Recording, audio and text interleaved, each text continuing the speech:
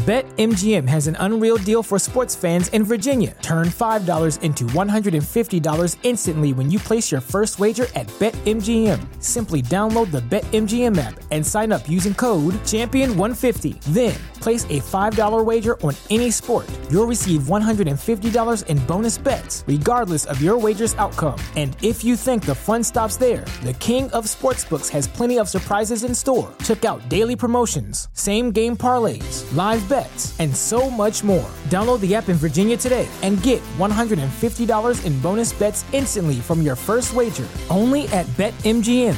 BetMGM and GameSense remind you to play responsibly. See BetMGM.com for terms. 21 plus only. Virginia only. New customer offer. Subject to eligibility requirements. Rewards are non-withdrawable bonus bets that expire in 7 days. Please gamble responsibly. Gambling problem? Call 1-800-GAMBLER. Promotional offer not available in Washington, D.C.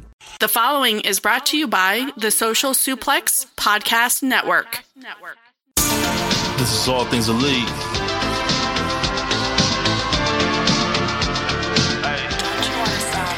Welcome back to All Things Elite. Load up the pod, man, it's on when we speak. Rich right here, let me warm it up for Austin and Floyd. Couldn't be no one but the boys. When it come to All Things Elite from the fan perspective, swear, man, it ain't no question. Hear from them first. Swear, man, they putting in the work. No, they had to get me for the verse. Social Suplex Network's on. Hours at a time in your headphones. Austin and Floyd on the microphone. Backing out on the ring, getting in the zone. Pulling up the show, give it 7 stars, you already know. Who else could it be but the show with the proclivity for positivity? I'm gone.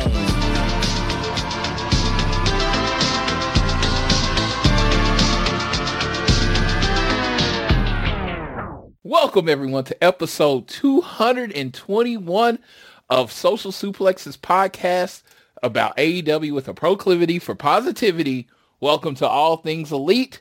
I am Floyd Johnson, and as I announced last week, joining me this week, hot from Japan, I think it's less than a week at this point, hot from Japan is Mr. JR Perez. How you doing today, JR?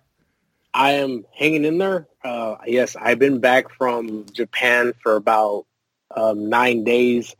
The struggle is real, though. Jet lag, fatigue, exhaustion is real, and it kind of lowered my immune system where I got a little sick, and I'm like barely recovering after about 5 days of feeling it after I came back from Japan.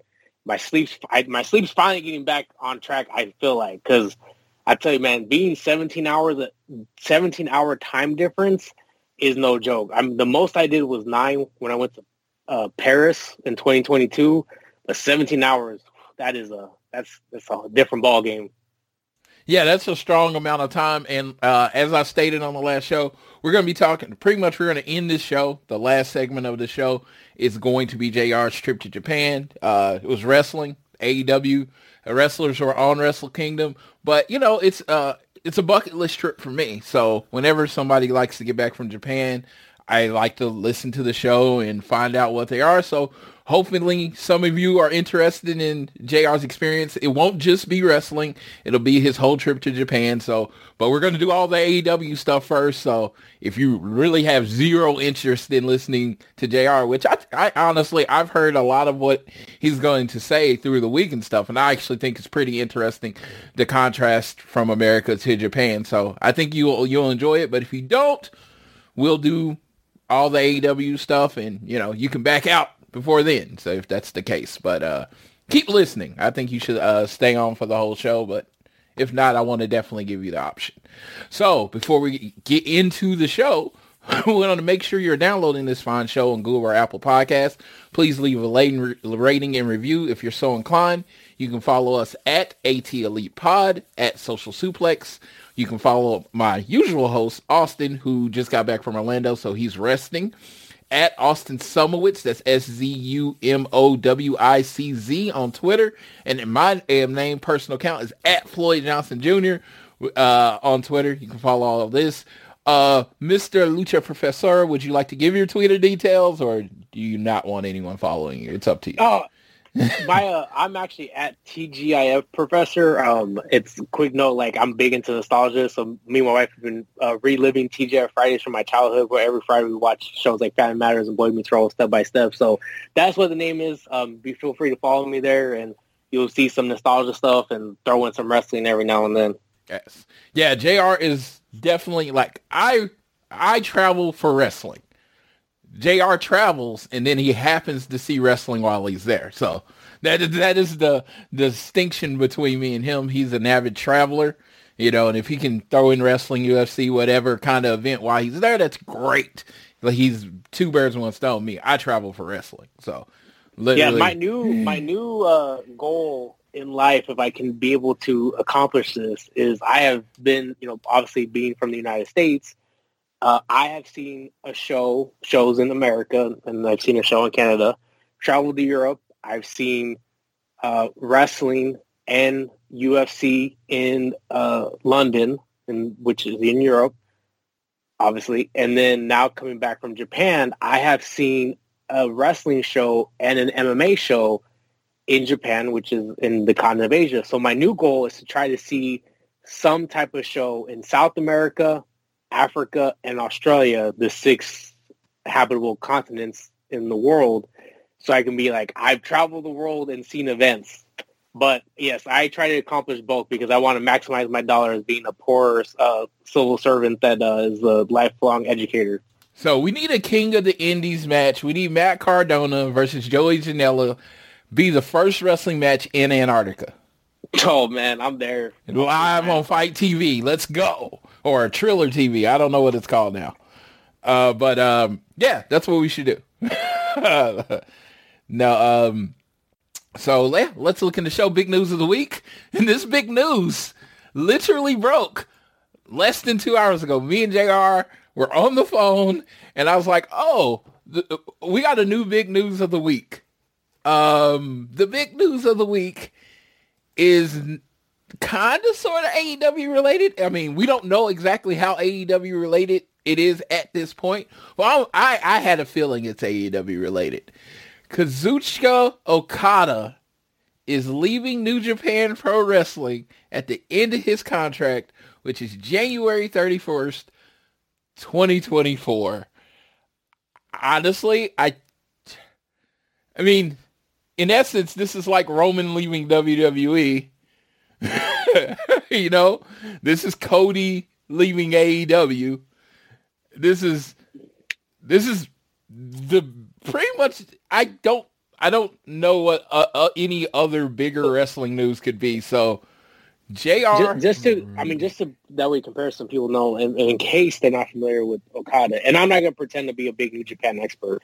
I started following New Japan on a novice level around 2015 when Wrestle Kingdom was presented on pay-per-view in America. I ordered it through DirecTV, and Okada was in the main event in 2015.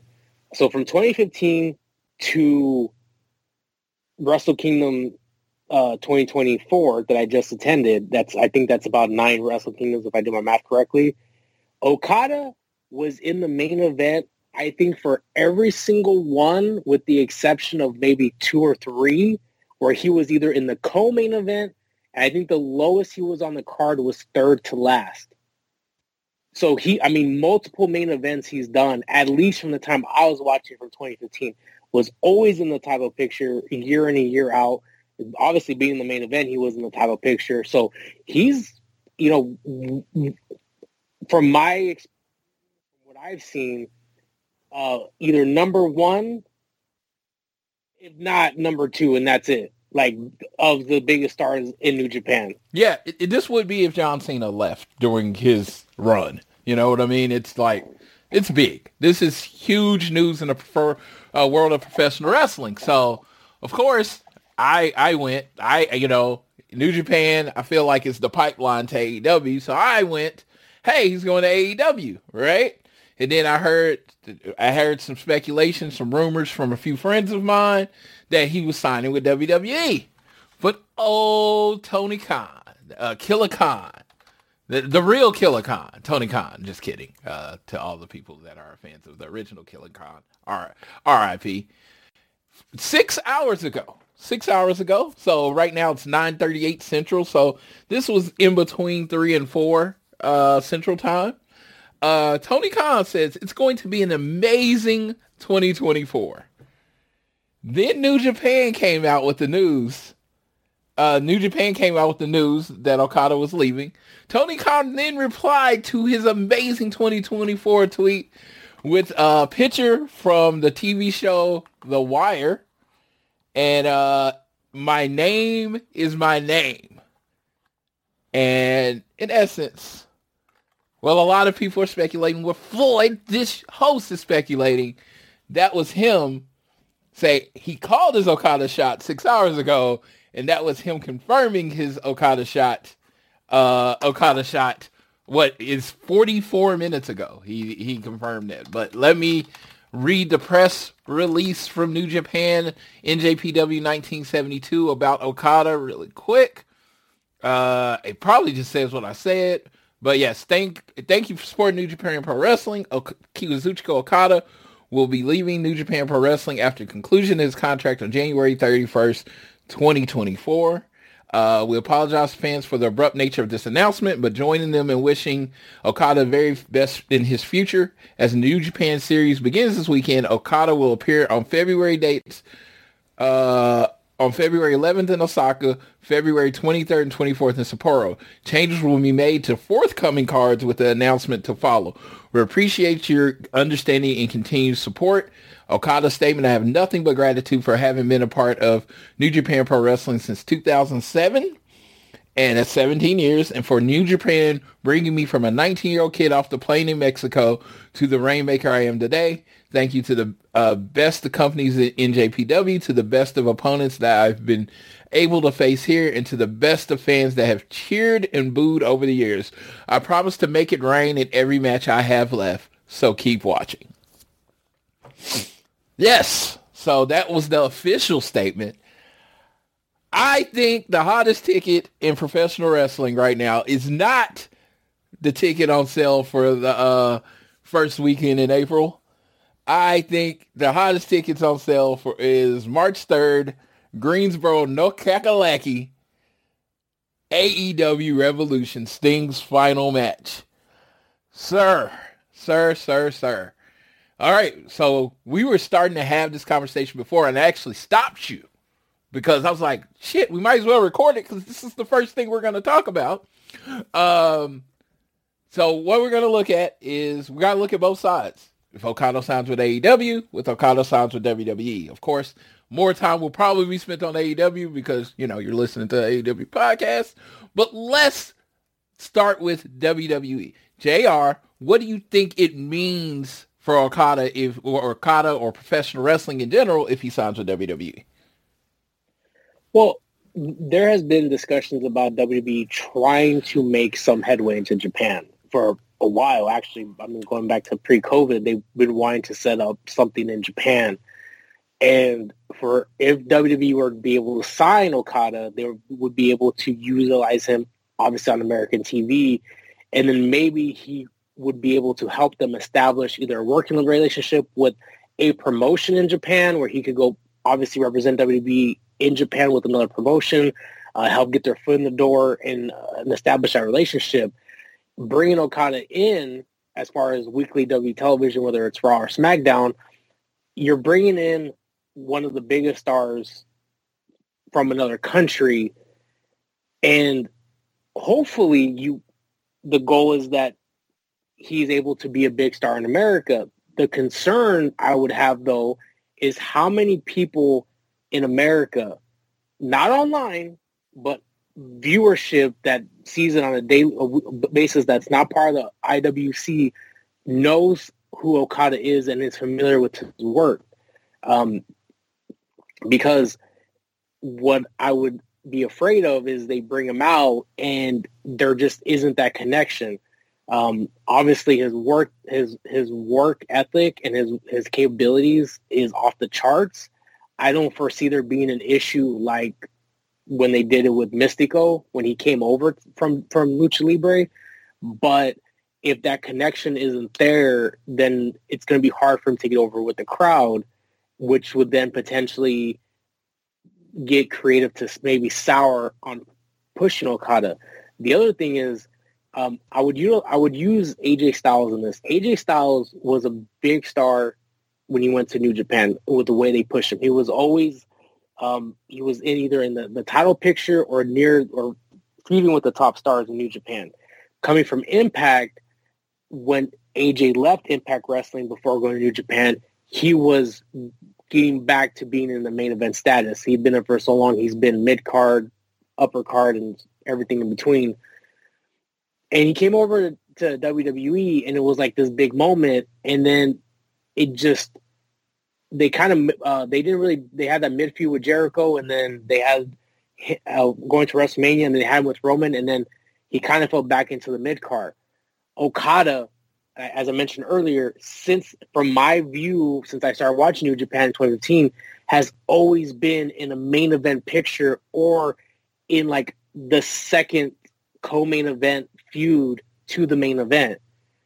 He's not somebody that's going to probably thinking like, I don't have a problem working the first match. I don't have a problem working with the United States Championship type match.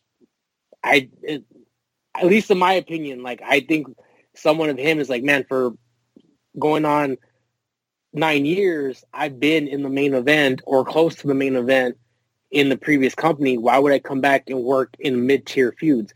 At least from my, again, novice eyes, that's how I view it.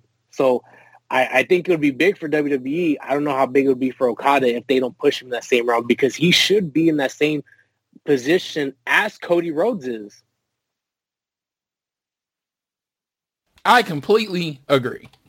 And pretty much everything you said. The thing with WWE, the key to WWE is if you look at Shinsuke Nakamura, right?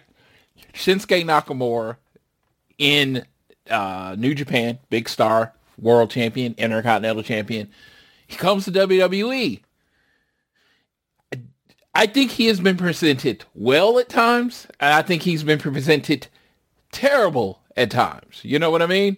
So now, with that being said, Okada, Nakamura, I'm not saying they're close. I don't know their personal relationship. I'm pretty sure, he gives the call and says, what you think? Nakamura gives, probably his honest opinions on what's going on. And it's like, well, you look at WWE. If you look at their spots, I've been saying this for about 5 months right now. Their top spot is Roman, right? Their second spot is Seth. Then you have Gunther, Cody. Then you have the Logan Pauls coming in and all that stuff. The top of WWE's card is pretty much set. They have their star-making performance. You can do the yeet. You can do all these chants when people come out. Yeah, you can do all that stuff, right? Very entertainment-based, right? I think Okada is a huge wrestling star. Wrestling star. You get what I mean? I don't think he translates well to sports entertainment. Maybe I'm wrong. Maybe I'm a fucking idiot. Maybe you completely disagree with what I'm saying. I don't think the man translates well to sports entertainment. That dude, his thing is, he's the Rainmaker. You can't beat him. He's going to go in there and put on banger matches. 30 minutes, whatever. That dude puts on epic matches, right? So, yeah, I don't know how well he translates to WWE, the sports entertainment story base. But, and as we go on to the second part of the question, what does this mean for AEW? I think it makes AEW the best in-ring performer wrestling company in the world. With Omega, when he's healthy, Ospreay, Okada, Jon Moxley, Bryan Danielson, even though it's his last year, you still have Bryan Danielson, Hangman, Swerve, Darby Allin. Fuck, I haven't even said Takeshita. I haven't even said him. Like Hobbs. I'm like, fuck. It makes you the best in-ring performing pro wrestling company in the world. Do you agree with that? And what are your thoughts on if he signs with AEW, JR? Now, if he signs with AEW, this has given Tony Khan a further collection of main event stars.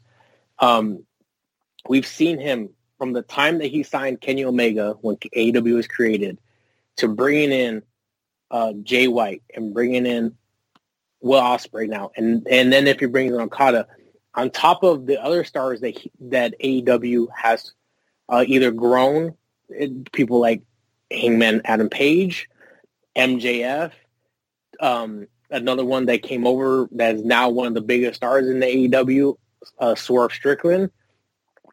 It gives you more, for lack of a better word, credibility, as far as, why people should take you serious. And that's one of the things, like, AEW has that hardcore fan base that we talk about that makes the event so great because of the passion and love they have. And if we talk about, growing the audience and growing the audience, if they continue to see the in-ring performance and bringing in somebody who has that caliber of Okada, it just brings you up another level. And that's on top of, they haven't even seen Ospreay on a consistent basis yet. So it really does help them in that way. So the only concern that some people would have, and I think this is very minor because this isn't the same as WWE, because you always heard this in WWE. You bring in these outsiders and they can't be overtaking, you guys who ride with you from day one. That I don't think that happens really in AEW as much, but is that someone's like, hey, you bring Okada in and you put him straight to the title picture, someone's going to be like, hey, what about that guy that's been here since day one? I think that's a very minor part of the audience. I don't think it's as significant as we've in the other company's audience. So it's funny because last week on the show, I talked about, and I made the announcement that my goal is to go to Wrestle Kingdom 20. I'm starting to wonder why. I'm starting to wonder why I would want to go there, because All In London in about 8 months, which I will be at, starting to shape up like it's just basically going to be a Wrestle Kingdom. All the people I would go for are now in AEW. I mean, with the exception of Shingo, because I fucking love Shingo. But, I'm like, definitely want to see Tokyo. But it's just like on a pure wrestling basis. Because like I said, I'm not a traveler. I travel for wrestling. You know what I mean? On a pure wrestling basis, everybody I would go see is pretty much in AEW. I kind of like the Naito gimmick, the Tranquilo stuff.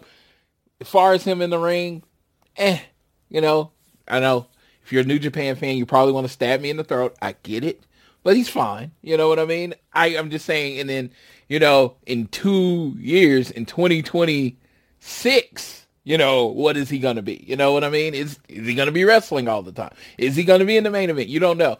But, they got 2 years because New Japan, Shinsuke left, AJ left, the Good Brothers left. Then they probably went on one of their hottest runs ever. So New Japan bounces back from losing people. So I think they will be okay. And the great thing is they do have a relationship with AEW. So if Okada wants to go back and wrestle in New Japan, if Ospreay or any of these people want to wrestle, do one-offs in New Japan, they can. When it comes to Forbidden Door, that is a New Japan AEW show, they can, right? So it's like, I think that's another reason why, when you look at the advantages, we were talking about this. It's like, there's no Okada Kazuchika-san. You know what I mean? When you go to WWE, they're going to want their own name. I know Shinsuke kept his name, Samoa Joe. A lot of people have kept their name. And I imagine Okada's 38. He's been that for, 17 years, the Rainmaker. I'm pretty sure he would keep his gimmick in the WWE. I'm not trying to bury the WWE. That's not what this is about. But I'm saying they're going to want a WWE file, right? They're going to want to give him his music. They're going to want to present him the way they want to present him, right? But in AEW, he's the Rainmaker Kazuchika Okada. Probably will have the same music. Will have the same confetti dropping. He's going to be a big deal. He's not going to lose much. If you want to ask, look at Jay White. Look at Jay White. How many times has Jay White been flat out pinned in AEW since he showed up? Not much. Not much. That man. So they're going to present him as the Rainmaker.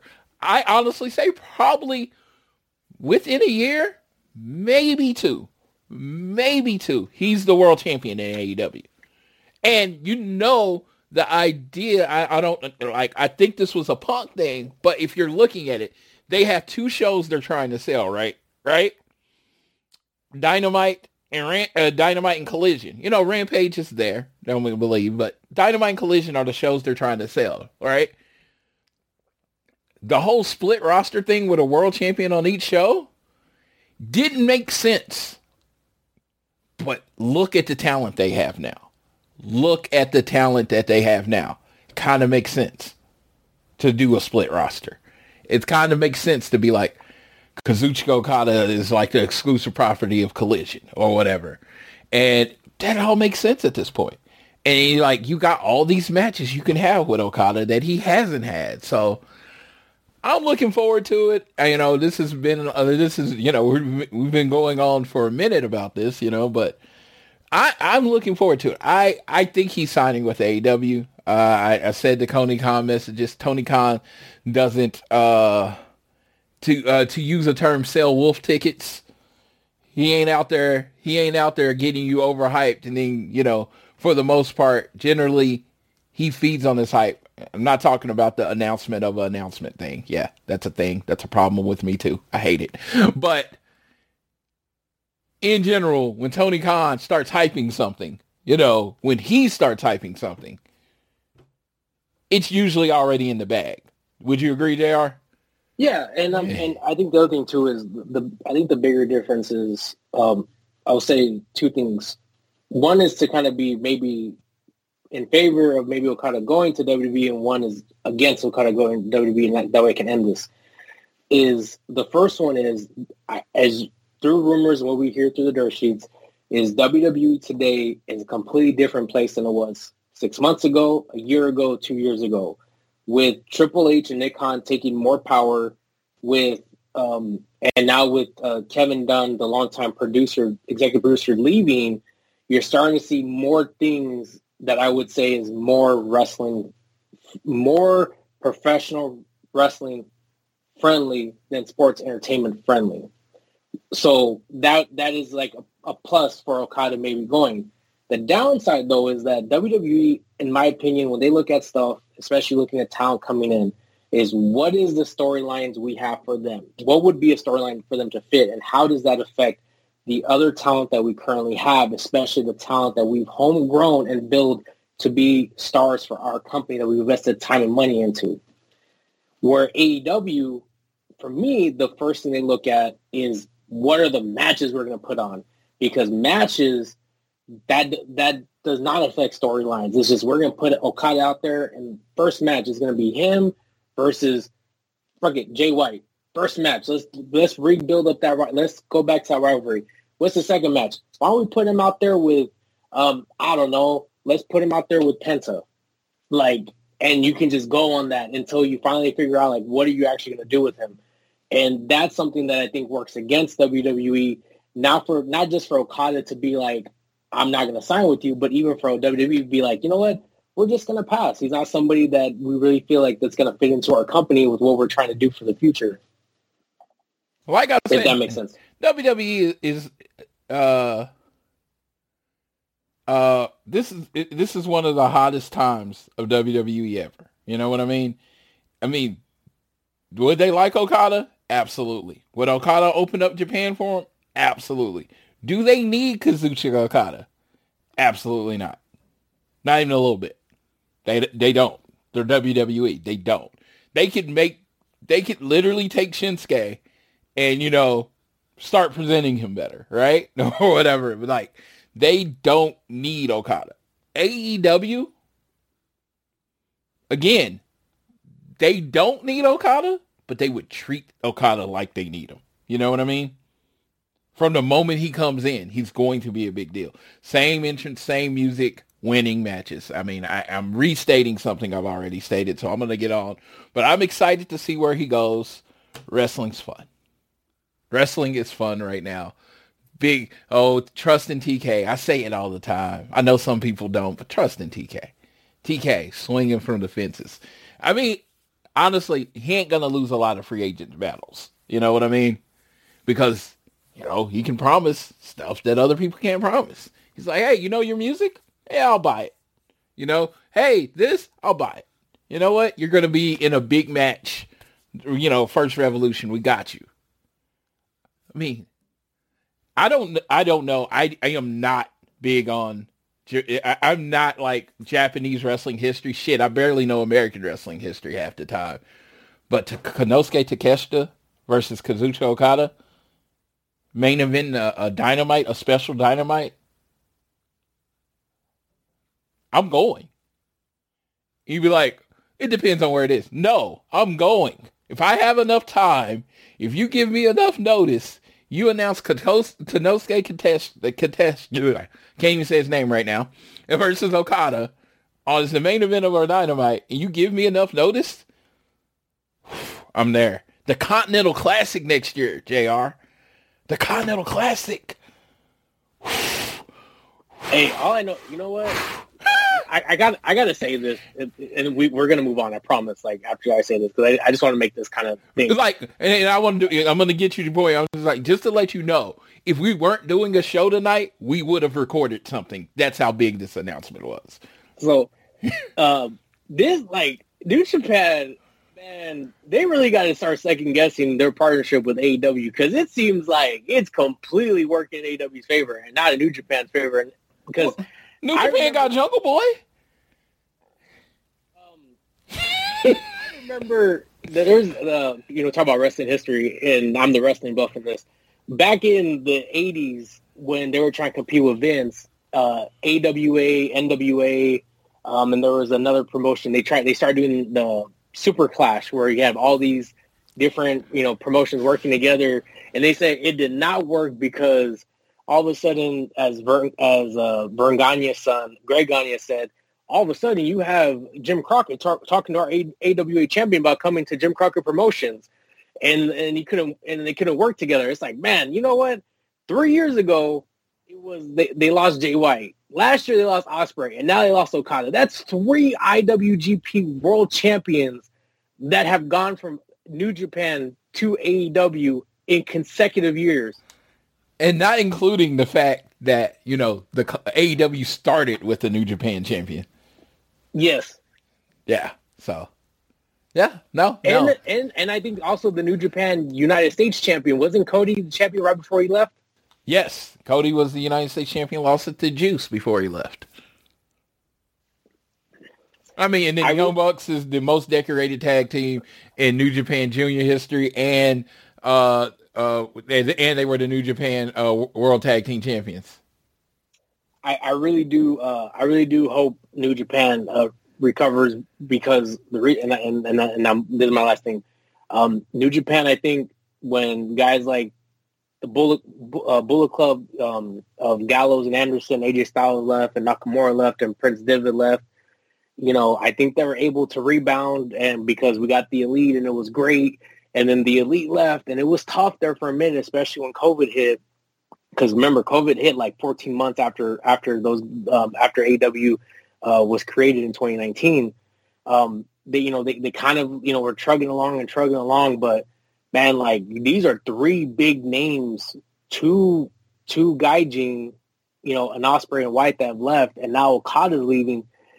Those talents just don't get made overnight. Those are big names that they have lost, and I know they try to fill like Jay White's spot with Finley, and it's there. I don't know if it's taking, but losing Okada, it hurts. It hurts because it hurts the top of the marquee. Yeah, but that's what they do. They build new talent. I think you definitely Rich Latta, One Nation Radio, is recording something tonight about his thoughts on Okada leaving.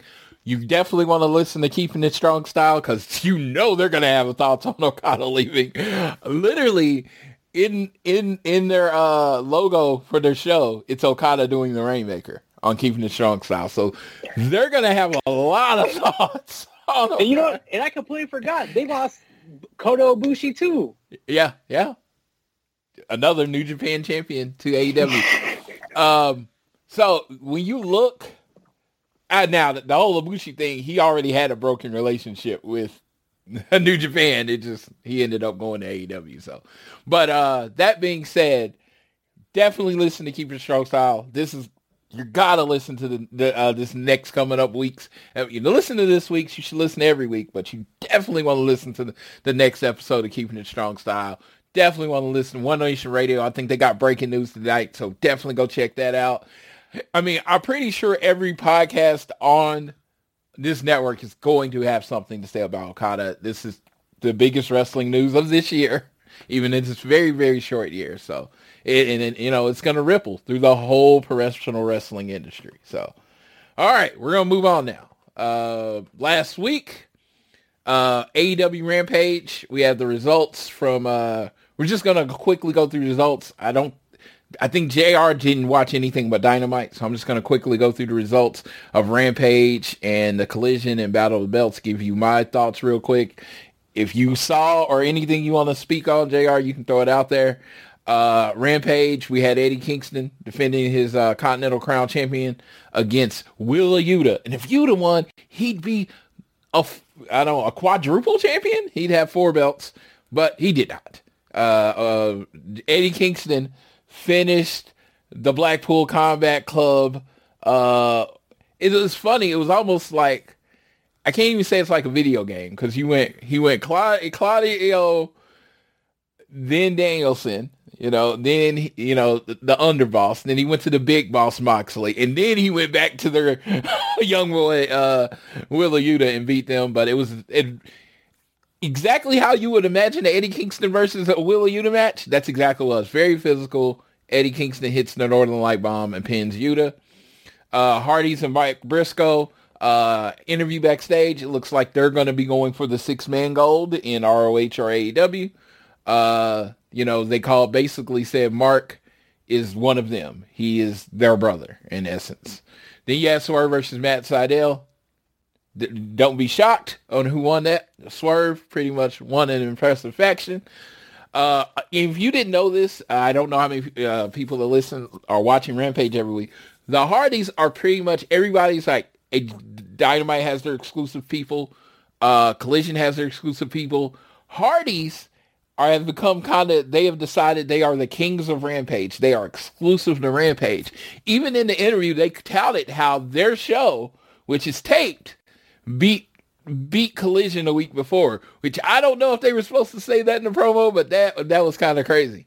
So it looks like that's going to be the Hardys thing. Their biggest matches are going to be on Collision, and this week they even have a big match on Collision. Well, one of them has a big match on Collision. We'll talk about it later. Then we had Hikaru Shida versus Queen Aminata. Queen Aminata they're doing the whole Takeshita. I think they did it with Garcia and Willa Yuta. They're just putting her in there with the best, and letting her do her thing. So putting on good matches. This is another solid match. Shida finished off Aminata with the katana and then pinned her. They hugged after the match. Backstage with Ruby Soho and Saraya. This is a little sports entertainment for your day. Saraya showed Ruby Soho a video, and it looked like Angelo Parker was kissing the crazy Harley Cameron, and it was on Ruby's birthday, because last Friday was Ruby's birthday. So Saraya's gift to Ruby was to show her that her boyfriend or guy she's, talking to or whatever is making out with the other chick. And it turns out the video was taped in a way where he actually wasn't kissing her. But, now it's setting up a split between Saraya and Ruby Soho. Main event time, we had the Dark Order versus Cool Hand Ange, Daddy Magic, and Jake Hager. They were in full. This is Jacksonville, so the Dark Order or anybody related to Brody is a 99, a Madden 99 in Jacksonville. So, of course, Dark Order picks up the win. So that was it for Rampage last week. Then we went into Collision and a battle of the belts. We had an open challenge. Rated R superstar Adam Copeland, I almost called him his other name, versus Shane Taylor Promotions Lee Moriarty. They put on a really good match.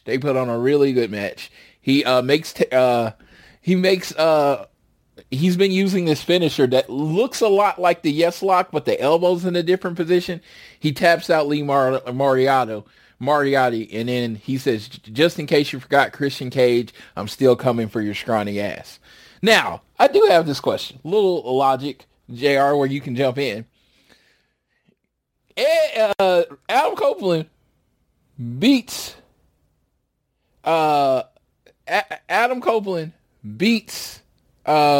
Christian. Christian then cashes in the win, but somehow Adam Copeland has to go back to the end of the line. Does that make sense? Well, so Christian cashes in Luchasaurus or whatever, Kill Switch, whatever his name is, cashes in his TNT championship opportunity. So the question becomes, in AEW, are you given automatically a number one championship, a number one contender rematch, or do you have to work your way back? Yes, that's what I'm like. I know they don't do the guaranteed rematch in AEW, but they don't send you to the bottom usually, right? I try to keep up with I try to keep up with all the TNT, like, the all the championship changes, but like I'm trying to think about, I don't think they did that with... Well, because Hangman never got a rematch against Punk, but, Punk got hurt the next day.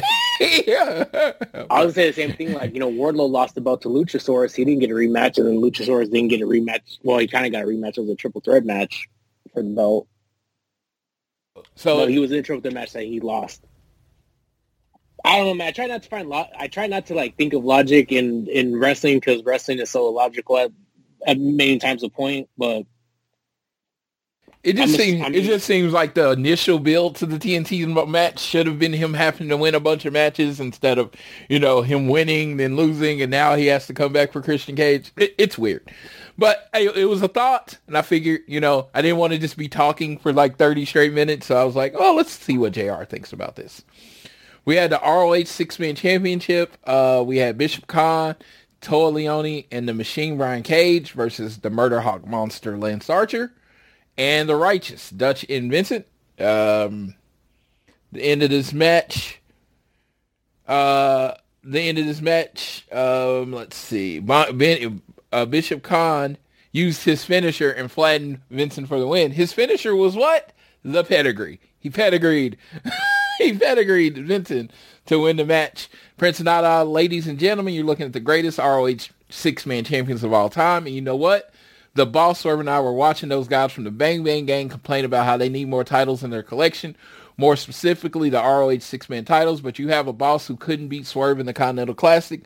But since we're such great guys, this Wednesday live on Dynamite, it's Brian Cage and the Gates of Agony versus the Bang Bang Gang. So the champions actually challenged, the contenders. So, that's kind of cool. So yeah, that match was announced for Dynamite. Preston Vance was getting interviewed backstage. Roderick Strong and the Kingdom interrupted. Vance said this was his time, but after he was done with OC, he'd beat Roddy next week. Natural Dustin Rhodes versus Willie Mack, and Dustin planted Mack with the crossroads and pinned him. In a why the fuck is this on TV match? Like, I'm watching the match, and I like Dustin Rhodes, and I like Willie Mack, but I was like, why? Why is this match happening? For the life of me, still can't figure it out. I mean, I guess it was to get Dustin Rhodes hot for his TNT title match, but still, That's exactly, it happens more often than we realize that, sometimes matches get put on, especially on Rampage or Collision, to set up a future title match for somebody. Yeah, so TNT champion Christian Cage interrupted Rhodes and said he didn't like the company that Rhodes kept because he was in a match with Adam Copeland the week before. Dustin challenged Christian Cage to put his title on the line this Wednesday on Dynamite. Then we had the Hangman versus JD Drake. I think this was a banger, personally. This was Hangman's first Collision match. And because the show was in Virginia, I forgot to mention that. And he hit the buckshot lariat. He took out Anthony Henry, hit the buckshot lariat on JD Drake and pinned. Yes, this is a very physical match. I think, if you just like physical, well-worked matches, you don't necessarily care that, the result wasn't in question. I definitely say go back and watch this. We then had Deonna Purrazzo and Red Velvet. Deonna made Red Velvet tap out to the Venus de Milo. Again, Red Velvet's one of those people I never have a problem with. She always puts on a good match. If she's winning or if she always makes the person look good, she does her job. So definitely, I would like to see Red Velvet win more, whether it be on Rampage against lesser talent. Again, I'm all about getting some easy wins. That way, when you finally do lose, it means more. Because it was like, oh, Deonna Purrazzo came in and beat Red Velvet. It didn't seem like that big a deal, but the Venus de Milo finisher is sick. It's the Rings of Saturn for all intents and purposes. It looks a little different, but it's the Rings of Saturn. And yeah, it's pretty cool. Then we had Hook versus KM, Kevin Matthews, of old school Impact fame. They were just saying Kevin Matthews was the same size as, he was a bigger guy like Samoa Joe. Hook just basically whooped that ass. And he said, Hook looked in the camera and said, Samoa Joe, I'll see you Wednesday.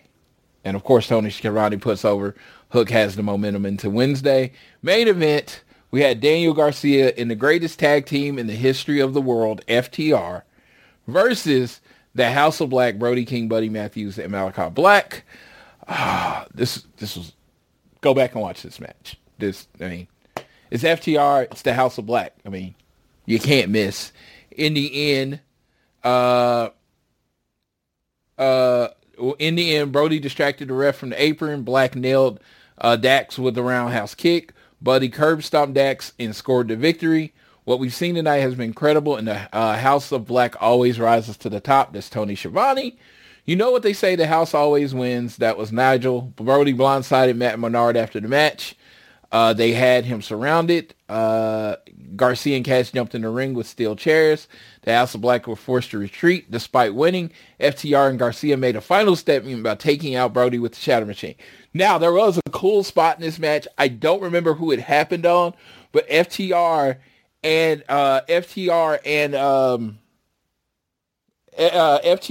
Cash and Dax held up one of the guys. I think it was Buddy Matthews, and then Garcia, so it was a double spiked pile driver. That's pretty cool. It looks like this FTR Dean Garcia thing isn't going away, which of course makes me happy because I like all three of them. But of course I do love the House of Black. But still begging. Maybe I'll get it in Greensboro. Probably going to get it before then, hopefully. Still can't wait to see FTR versus Kings of the Black Throne. I want it to be Malachi and Brody versus FTR. That's one of my dream tag matches, so I'm looking forward to that. Right after, we go into the back, and the fights already started outside between Chris Jericho and Sammy Guevara in their World Tag Team Championship street fight versus Big Bill and Absolute Ricky Starks. Go back and watch this. I could go spot for spot. I do think if there was a match last week that I say you absolutely need to watch, it's this match. Chris Jericho and Sammy Guevara, they went absolutely after each other, tried to kill each other, all those things. And in the end, Sammy climbed a lighting truss. He's climbed the stage, 30 feet in the air, and went for a senton. Powerhouse Hobbs pulled Ricky Starks out of the way. Sammy crashed and burned on the senton. Starks put his arm over Sammy and pinned him. So the Don Callis family helped Ricky and Big Bill. The thing about this is, though, and I'm going to jump ahead. After the show, there was a promo by Will Hobbs and said, "What with your history with Ricky Starks, why would you help him?" And he's like, "It wasn't about Ricky. It wasn't about Ricky. The Don Callis put out a hit on Chris Jericho, and we went out and executed the hit. It wasn't about Ricky Starks. They can still get it." And I just loved how they addressed that. I don't think you get that in other wrestling companies. They made sure to come back and tell you, Ricky Starks and Will Hobbs still don't like each other. JR, if you want to join in, do you have any thoughts on that? No, I think you said everything. I think you said everything that I would say. So I would say that I got a chance to see some of the match, and there is times where I'm just ridiculously impressed about some of the stuff that Sammy Guevara can do. Yeah. I think all four men, they bring something to the table. I really do like the dynamic between Ricky Starks and Big Bill, and I hope they just continue with it. And as they move forward, give them something to bite into. All right. And then we had TBS Championship match, Julia Hart versus Anna Jay. They put on a solid match. I thought it was a good match. I would not call it great. Wouldn't say 100% you need to go out of your way to watch it. But Julia Hart locked on Heartless out of nowhere and made Anna Jay tap out. I want to see more from Anna Jay. You see factions are a big part of the male roster, right? And, the women's roster was kind of with injuries and certain things kind of depleted. So they haven't really been able to build a whole lot of factions or whatever. But with Serena coming back, Deanna being signed, hopefully Jamie Hayter getting healthy soon, Britt hopefully coming back. You got Mercedes maybe debuting. You got all this talent. And if that all comes down and it's all comes to a head, I would like to see a women's faction to get more people on TV. You know what I mean? Just to get them more on TV, to get them in more matches, to help elevate the women's division. Footage was shown from early in the day. It looks like Jeff Jarrett and Jay Lethal don't like each other, and Sanjay Dutt and Karen Jarrett are trying to fix it. Satnam Singh entered the room and offered food to Jay Lethal, but Lethal shoved it away. I'm not saying I would piss off a 7-3 guy. I probably wouldn't do that. Jay Lethal, especially, kind of on a losing streak. The main event, freshly squeezed Orange Cassidy versus Preston Vance. Yeah, I thought this was really good. Like, from a match where I came in, I figured I knew who won. And, I figured I knew who won. I tend to kind of zone out on matches where I know who's going to win. They caught me where I didn't have a lot to do when it was going on. And I honestly thought this was really good. I thought Preston Vance looked really good. I don't know what they can do with them. Again, this roster's getting pretty stacked, so spots are going away. I don't know what they can do with them, but they need to find something to do with Preston Vance. Orange Cassidy, let's see. Back in the ring. Okay, Preston locked on the full Nelson. Cassidy stomped on Preston's foot and broke free. Orange cracked Preston in the face with the orange punch. Orange pulped Preston with the breach break. This is how it's written on the All Elite site. I am not trying to make puns. He said he wrote, Orange pulped Preston with the breach break and pinned him, retaining the championship. The United Kingdom got in the ring after the match. They stared at Cassidy. Jose, the assistant, grabbed Roderick, but Roderick retaliated with a jumping knee strike. The Undisputed Kingdom, I keep saying United Kingdom, but Undisputed Kingdom, whenever I see UK, I always want to go United. But Undisputed Kingdom threw Preston and Jose out of the ring. They turned their attention back to Orange Cassidy. Roderick pointed at Orange and said the clock was ticking for him. All right. So that was Rampage, Collision, Battle of the Belts. Yep, I'm sticking to the title of all things elite in here. We're trying to cover everything. Now, for the show that me and JR pretty much watched at the same time, AEW Dynamite results from yesterday, January 17th, live from North Charleston Coliseum in North Charleston, South Carolina. Not South Charleston, not Charleston, North Charleston. All right. So on the call, we had Ian Riccaboni replacing Tony Schiavone, who was out, I guess, ill. I think they said he was ill. So it's Excalibur, Ian Riccaboni, and the Human Suplex Machine Taz for the broadcast team for tonight's event. It's Wednesday night. You know what that means. All right, first match, TNT champion. We had the Patriarch, Christian Cage, with Nick Wayne and Kill Switch versus the Natural Dustin Rhodes. How the match ended. Dustin got in the ring. Christian speared him. Christian smashed Dustin with the kill switch, but Dustin kicked out the 2 count. Dustin got back up, but Christian connected with the second kill switch and pinned Dustin. Taz says that spear was a direct message from Adam Copeland. Okay, JR, we watched this match together. Do you have any thoughts on this match? The only thing I would say is, Dustin Rhodes, I think I looked him up. He's like, I want to say 54, 56, it was one or the other. And, if he works, the schedule he's been working, and, I fully believe he could work until he's at least 60, if not 63. I mean, we've seen it with guys like Terry Funk and Ric Flair worked into their 60s, but he takes really good care of himself. I remember back in 2018, I talked to him about even just drinking soda. He told me himself he stayed away from everything. He really takes care of himself as he's gotten older and keeps in good shape. And, I think he could still go. I mean, I don't know about a full schedule because, Father Time is always going to be undefeated.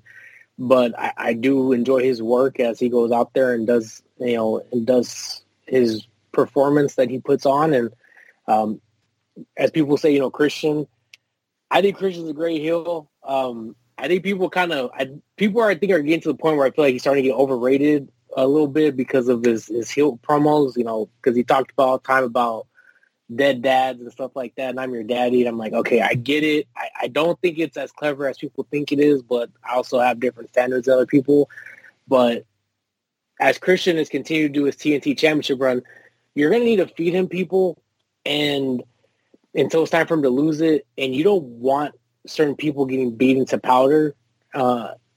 Dustin Rhodes is somebody that can go on there, put on a good match with Christian, and could afford to take a loss. Yeah, once you reach legendary status, which Dustin is, he is a legend in wrestling. Once you reach legendary status, you can lose, and it really doesn't mean a lot, right? My big thing is, and of course, I bring this up only because I'm me, and if I didn't say it, I wouldn't be me. Christian wants to fight Dustin Rhodes because he tagged up with Adam Copeland. Christian comes out with 2 people, and they're cheating Dustin. Killswitch even comes out to attack Dustin. Who is missing and does not come out to protect Dustin? Adam Copeland. Why are faces assholes? Worst friends you can have. Dude, JR, if somebody wanted to fight you because you were friends with me and you're getting jumped by 3 people and I don't come to help you, I'm the asshole, not the people that jumped you.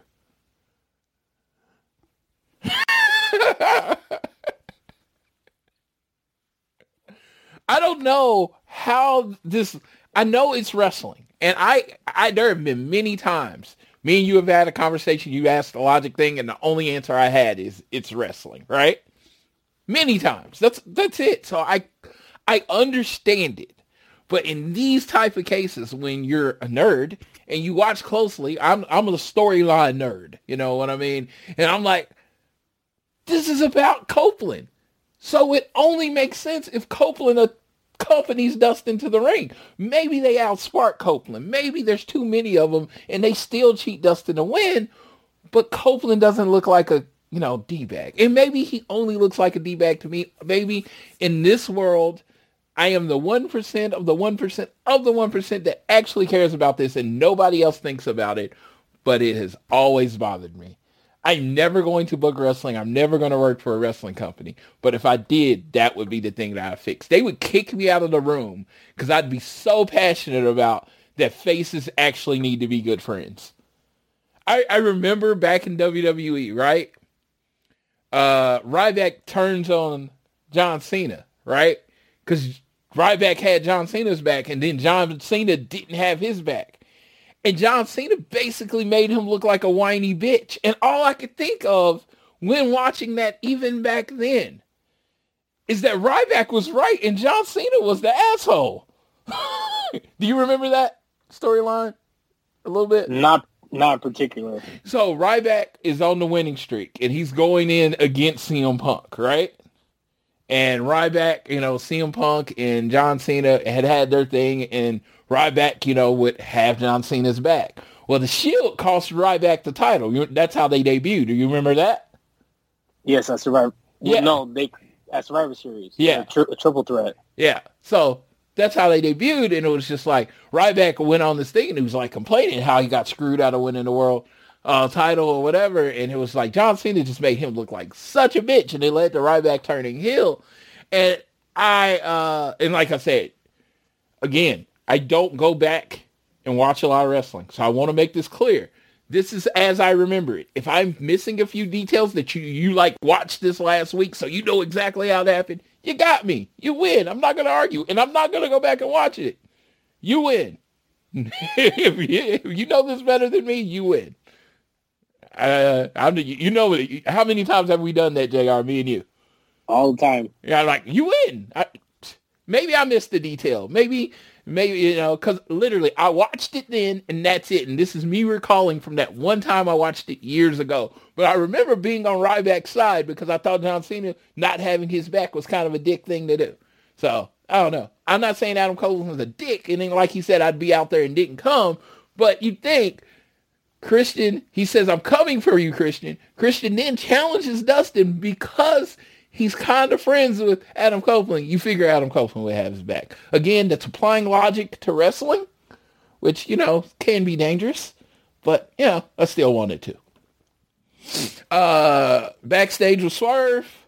Swerve had an excellent line, and I'm trying to remember it. Swerve said not only did he have eyes on the main event, which was Samoa Joe, which was going to be Samoa Joe and Hook, he also has his eyes everywhere. He said he didn't matter if it was Joe or Hook who came out as champion. Swerve said he's the most dangerous man going after the most coveted prize in the industry. Renee mentioned Hangman Page. Said, like I said, I've got eyes everywhere. Swerve said he's beaten Hangman twice and he's got no reason to prove it again. Like, I figured this was last night, and you can tell me if it was. Because actually, I believe Sean Ross Sapp retweeted it, so I can actually go get the exact quote. Do you remember what I'm talking about? Do you know what I'm talking about? The quote? The God quote? No. I mean, okay. I didn't hang on word for word what he said. Basically, he said the skies can open up. The skies can open up, and God could come down. God damn it. I try not to use that one very much, so excuse me if that offended you. It's not one that I try to use. I have it right here. You're okay, read it, sir. If God opened up the clouds above us, came down from the heavens, and everyone on earth challenged him, I think Hangman Page would have a chance, but he still couldn't beat me. Oh my God. Is that not some gangster shit? So that's as the kids say nowadays, bars. That man said you can beat God, but you can't beat me. What? Who says that? I heard it, and I reacted, and I was like, oh, then I read it from Sean Ross Sapp, and I'm like, fuck, that is, I think they got lost in the sauce a little bit. That man is dropping some knowledge right now. I thought that was pretty good. Like I say, I heard it, I didn't react to it. Then I read Sean Ross's tweet, and I read it again, and I was like, God damn. Again, I don't say that one much, but it got me. So Renee Paquette interviewed Chris Jericho backstage. Jericho said Don Callis' family ripped the AEW World Tag Team Championship belts and from Sammy Guevara's hands. To catch the Hobbs, you caused us to lose, and you injured Sammy. Now even though I beat you in Tokyo, Takeshita, suddenly that match doesn't mean as much anymore. I'm going to seek and destroy your ass. Matt Sydal interrupted and questioned why Jericho was losing over this defeat. To get over this loss, you have to get back in the ring. You have to fight somebody who's beaten you before like me. He said, you're asking for a match. I respect you as a wrestler. Someone even say you're born to do it. Shout out to Evan Bourne from WWE. Maybe we need to do this match on Rampage, but I've got to warn you, I've got a lot of pent-up aggression, so be careful what you wish for. I'll see you Friday. So, match announced for Friday. We had Orange Cassidy and Trent Beretta versus Commander and Penta El Zero Miedo, JR's favorite wrestler. Yeah, this was a good match. This is a dynamite match. High pace, lots of action. In the end, Trent Beretta hits, I believe, Penta with, what's that move? What's that move called? Hit the crunchy, and he pinned Commander. So he hits Commander with the crunchy and pinned him. After the match, the Undisputed Kingdom walked onto the ramp and down to the ring. Roger Strong, I know you heard me say to the fans and other people, but I came out here to say it to your face. So take off your glasses and look me in the eye. Orange, take your glasses off now. We can end you right now if we want it. It's like, listen, you've been a fighting champion and willing to take on anyone at any time, but tonight you decided to wrestle in a tag match and not defend the AEW International Champion. But why? Is it all becoming too much? Are you afraid you don't have enough in the tank to keep it? Or are you afraid of me coming for it and you can't face it? It belongs to me and I'm coming for you. I'm here to make you face it. Orange Cassidy's like, all right, let's wrestle. Like now. You know, Orange Cassidy's been literally taking on all challengers. He's actually been taking on challengers that didn't actually challenge him. And Roderick's like, no, takes off his shirt, looks like he's about to wrestle. Like, no, not right now. You're going to have to wait until March 3rd live on pay-per-view on Revolution, because I want you for the next 6 weeks to live with that, to accept that, to wake up every day knowing that you're just keeping my title warm from me. So, the first official match announced for AEW Revolution in Greensboro, North Carolina, is Mr. Roderick Strong versus Orange Cassidy for the international title. Sir, first of all, what did you think of this match? What did you think of the segment afterwards? And what do you think of the match announcement? Let's go. I want to hear what you think.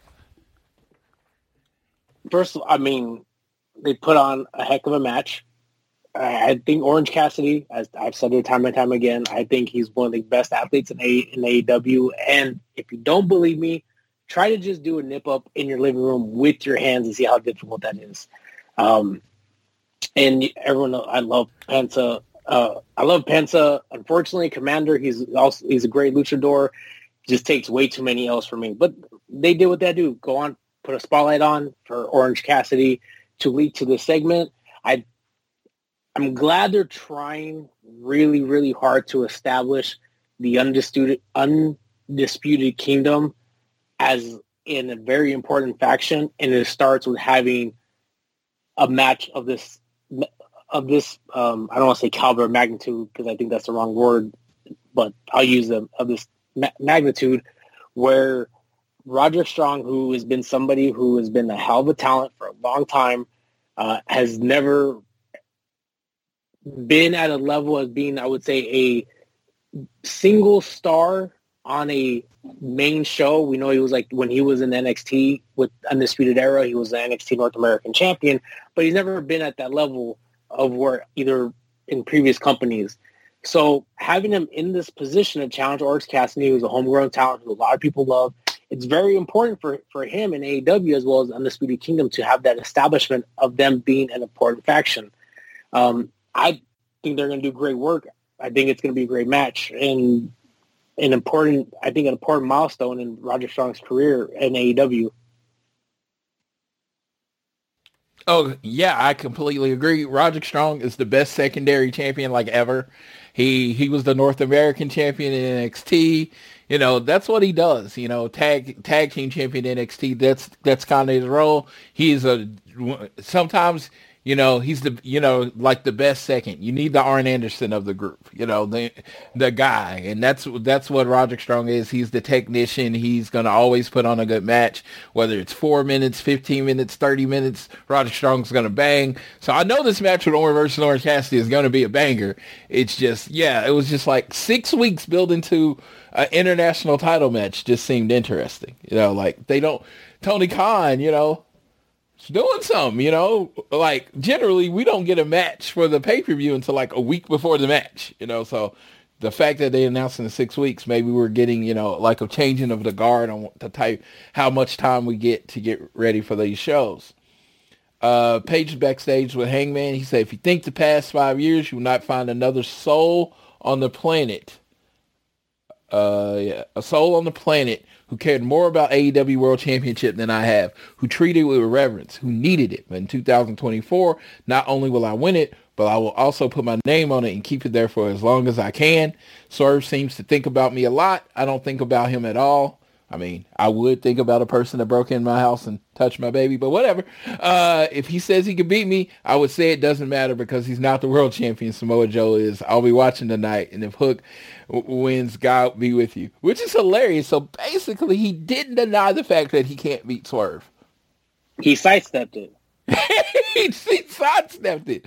So even though Hangman's a badass, there is a confidence issue when it comes to Swerve Strickland, and I dig it. Hangman's back in my eyes. This is the Hangman, right? When AEW was first presented, it's like, this is what I thought the Hangman could be. He's the cowboy. I always thought there was a little Stone Cold in him. And, he's a great worker, little Magnum TA. You saw everything that the makings of a great good guy, right? And he had his world championship run. It was amazing. He lost to CM Punk. And it's felt like he has been kind of, like in this, purgatory, like directionless. He's had some great matches, but Hangman should have been a person, to me, that never left the world title picture after he got the title, because he was the guy in this company, even with the elite there, right? Even though you had Cody, you had Omega, you had the Young Bucks. When you talk about the pillars of AEW, right? I mean, you have those guys that are young, but the first pillar, the first back the company was supposed to be built off of, his story was super important, was Hangman, right? Yes. He was in the first world title match. It was this long run to him finally becoming the champion. And it was like, once he became champion, Hangman was always going to be there. He was the Sting. He was the franchise of AEW. He was all of that. It just felt like he kind of got knocked down a peg after CM Punk. Then AMJF. And then it's like always, he wasn't quite there. But this badass, ruthless, I hate everybody version of Hangman, oh God, I am behind. Because I used to joke about hating the fucking horse, which I never actually did. But this is what I wanted. This is the fire I wanted. This is the aggression I wanted. Hangman feels like Hangman again. As someone who's all about that effing horse and being there for his title win, what do you think about his presentation right now? I love it. I think it's his best presentation he's ever had, because he's coming in with that attitude that reminds me, I didn't grow up on him, but reminds me of Magnum TA. And of, as you mentioned, Stone Cold Steve Austin. I love the mustache. I just love the look. And he just come out there and be serious. And, I was there for the title run, and it was great, the stuff he did with Dark Order, but he needs to, it needs to come to a point where he needs to realize, after going into his, if I do math correctly in my head, going into his 5th year in AEW, it's like, you may have been champion, but that reign exactly wasn't all that, special. Go get your fire back. Go, get that fire underneath your ass and go out there and knock people out and win a championship. And then we have Mark Briscoe walked out to the ring to honor Jay Briscoe. Basically, in essence, he's like, they lost his brother. His brother's in heaven. He moved on. He's in heaven. They told his daughter that she would never walk again. And she told his daughter that she would never walk again. She was in an accident. He said, but God, was in control. And the daughter walked out in a very special moment. The daughter who was told she would never walk again walked out with Mark Briscoe to honor Jay Briscoe and, them boys for life. And, it's just, it struck a heartstring. I didn't cry, but, I felt a little something there. What'd you think? Absolutely. I mean, there's nothing I can say, man. It just, shit was emotional. Renee Paquette sat down with the Young Bucks, Nick and Matt Jackson. Nick says, I'm sorry to cut you off, but you can show us respect and call us by our God-given names, Nicholas and Matthew. We're executive vice presidents around here, and it takes time to take a job a little more serious. I thought this was funny. Yeah, I thought this was funny because this is them saying you have to refer to them by their God-given names. If you remember the Jericho Appreciation Society, he says, we don't use made up names. And he's like Angelo Parker, Matt Menard. And then he's like, I'm Chris Jericho. And I'm just like, I'm stroking my beard. Is Chris Jericho his God-given name, JR? No. Is Nicholas, if I'm not mistaken. Is Nicholas and Matt Jackson their God-given name? No. Yeah, it's such a funny heel trope because they say call us by our God-given names, and then they don't use their God-given names. We've heard about your public tantrums, the rumors. He's like, you rumors, you want to go there? I think I thought this whole segment was brilliantly done. So if I'm reading a lot, it's because I just thought this was perfect for what's about to establish the Young Bucks characters. And for everybody, remember, the Young Bucks are my second favorite tag team of all time. So I'm very excited about what's coming. Rumors, you want to go there? I think I know which rumor you're talking about. Don't believe the things they say are right about us, do you? None of those are true. Let's say, hypothetically, some of those were true. What would you do to preserve and protect your life's work? What would you do to protect your baby? I know what I would do. So just think of the next time you come at us with rumors again. Again, this is all hypothetical, but what would you be willing to lose? Also, would you be willing to lose your relationship with coworkers and your friends? How about your legacy and reputation out the window? If you know all that in hindsight, would you do it all if it meant there'd be a healthy, sustainable company called AEW? I'll answer that. Hell yeah. And speaking of there being a company around, you got your paycheck check this week, right? Awesome. I thought that was the perfect douchey line. And switching gears, let's talk Sting. He's like, when I started AEW in the beginning, you weren't there. So you wouldn't know. But we used to say change the world. We were disruptors. We were changing the world. We were changing. Hold on a second. I accidentally clicked down. We were changing the world, and somewhere along the way, we lost our way. It's like the culture shifted. Toxicity crept into the locker room. Wonder who they're talking about, JR. It was just different. I think I know why. I think it's because we started to lean on yesterday's self-serving cancerous superstars. Woo! And you mentioned Sting. This isn't about Sting. Sting is none of those things. Sting is great. Sting is a role model employee, which I laughed. And I'm envious of the way they talked about Sting. Maybe they'll talk about us like that one day. However, it's what Sting represents. Sting is the last of that dying breed, and the image of Sting isn't in line with what we wanted to do with AEW. We wanted to change the world. Unfortunately, Sting, we're going to have to say goodbye to Sting, and everybody likes Sting. We would never ask anybody to do anything we weren't willing to do ourselves. Nick says, good point. As that's the official call-out Sting at resolution for this final match, as EVPs will pull some strings. So, a lot of people were talking about, the evil Tony Khan character if he was the devil. And, now they're doing the evil Young Bucks boss character. What do you think? Do you love it? Do you hate it? Oh, I fucking hate the Young Bucks. I think they've been... So this is right? Don't give a shit. I hate the Young Bucks. I think they've been nothing but glorified spot monkeys who've been nice to fans, who bought merchandise and meet and greets. I don't get the lore. I don't get why everyone thinks they're great. I think this whole like douchey gimmick is fucking terrible. I don't want to see them on my television. I'm happy when they're not on television. So yeah, I'm good. So my big thing about the Young Bucks is there is this idea that AEW was a vanity project for them. Literally, all these guys do is put people over. Like, all they do is put people over. I'm like, you can talk about the characters about the play or whatever, but if you talk about the reality of it, all they do is put people over. All they do is make the other teams look good. Like, I don't even know what match it was, but it wasn't very long in their match, and they lost the opening round of the tag team tournament to Private Party.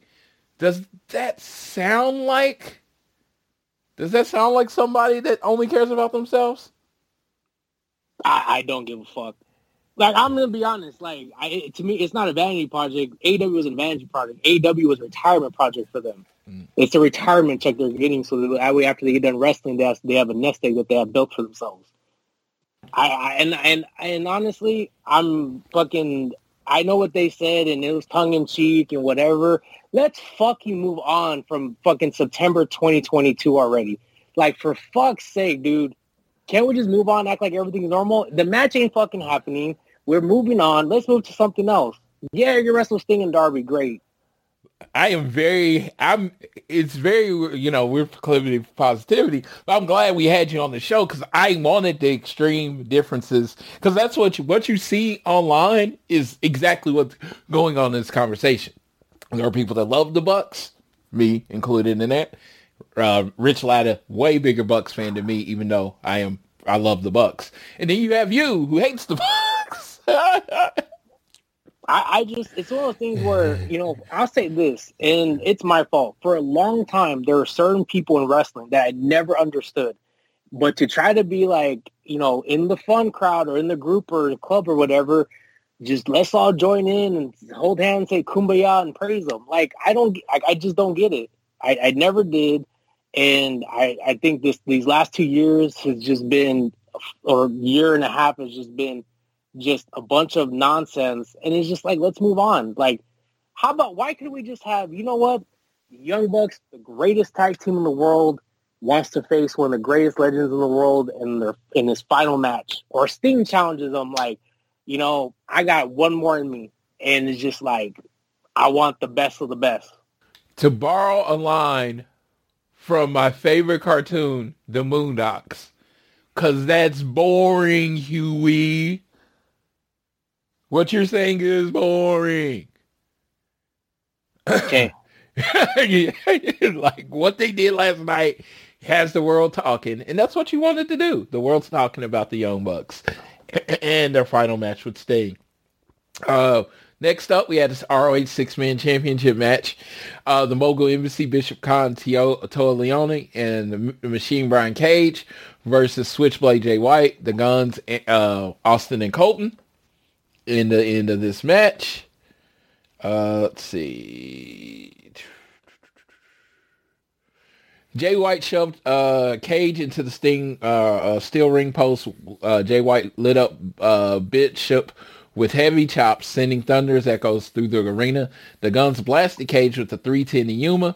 Bishop Khan split leg drop kicked the Guns. Khan distracted the refs while Prince Nana tripped up Jay White. Khan hit a lung blow on Jay White for a near fall. Prince Nana jumped into the ring with the belt ready to hit Jay White while Khan distracted the referee. The Scissor King, Anthony Bowen, sprinted to the ring and pulled the belt away from Prince Nana. Jay White rocked Khan with the Blade Runner, because Jay White does not lose, with the Blade Runner and pinned him. And new ROH World Champion, 6-man champions, Bullet Club Gold. The crazy thing in this match, they were the clear faces in the match. They did not cheat. They have not really changed their characters, but the Bullet Club Gold were definitely the faces in this match. What do you think of the match? What do you think of the match? What do you think about Bullet Club Gold winning? And what do you think about the superfection that has been presented of Bullet Club Gold and the Acclaimed? the one thing I would say is Austin and Colton Gunn have come so far in such a short time. I mean, from the time they kind of put him out there in a prominent position, I don't think it was longer than maybe 16 months ago. I think that's even too much. I think it was like November 2022 is when they finally kind of put them out there as giving them, go out there and have in a prominent position. And they started their feud with the Acclaimed. As far as like getting towards the title, becoming AEW Tag Team Champions, I like what they did because people like to see them. They like to see them either on television or like to see them get beat up. They love Jay White. Obviously, they become kind of baby faces because of what happened in the Devil storyline. With Jay White getting beat up. As far as this proposed super faction, I don't see it. I think this is a long way to get to a title unification between the AEW Trios champion, the Acclaimed, and Billy Gunn, and the ROH six-man champions, Bullet Club Glow. I fully suspect there's going to be a few twists and turns, but eventually it's going to lead to Revolution, Greensboro, these two tag teams coming together to unify the belts. And honestly, in my opinion, it should be unified. Ring of Honor, AEW, I'd like to call it Tony Khan Enterprises, doesn't need two six-man championships. Bang, bang, scissor gang. That's what I'm talking about. Bang, bang, scissor gang. Scissor me. They're going to scissor. All six going to scissor. And yeah, somebody's going to screw the other over. Probably the Bullet Club goes screwing over the Acclaimed. But I will say this. I hate that they call them the Acclaimed and Daddy Ass. I think they should just call them the Acclaimed. So that's all I gotta say. Undisputed Kingdom's Adam Cole and Wardlow were backstage. Wardlow hasn't even scratched the surface of what he's capable of. But now with the Undisputed Kingdom, this man will be unbeatable. This man will go down as the most dominant AEW professional wrestler of all time. I promise you that. And just wait and see until Wardlow comes to run over opponent after opponent after opponent. There's nothing left but the AEW World Championship, which will be the property of the Undisputed Kingdom. Ain't that right, big man? Wardlow goes boom. Got a question, JR. But as far as characters, what is the difference between Don Callis and Adam Cole right now? Nothing. I recall there was a lot of stink online when it was suggested Adam Cole go to the main roster of WWE and be a manager. Pretty fucking good at it, right? Just saying. I'm not saying he should stay a manager. I know once his ankle gets better, he'll be a wrestler because he's a phenomenal wrestler. Well, I'm just saying.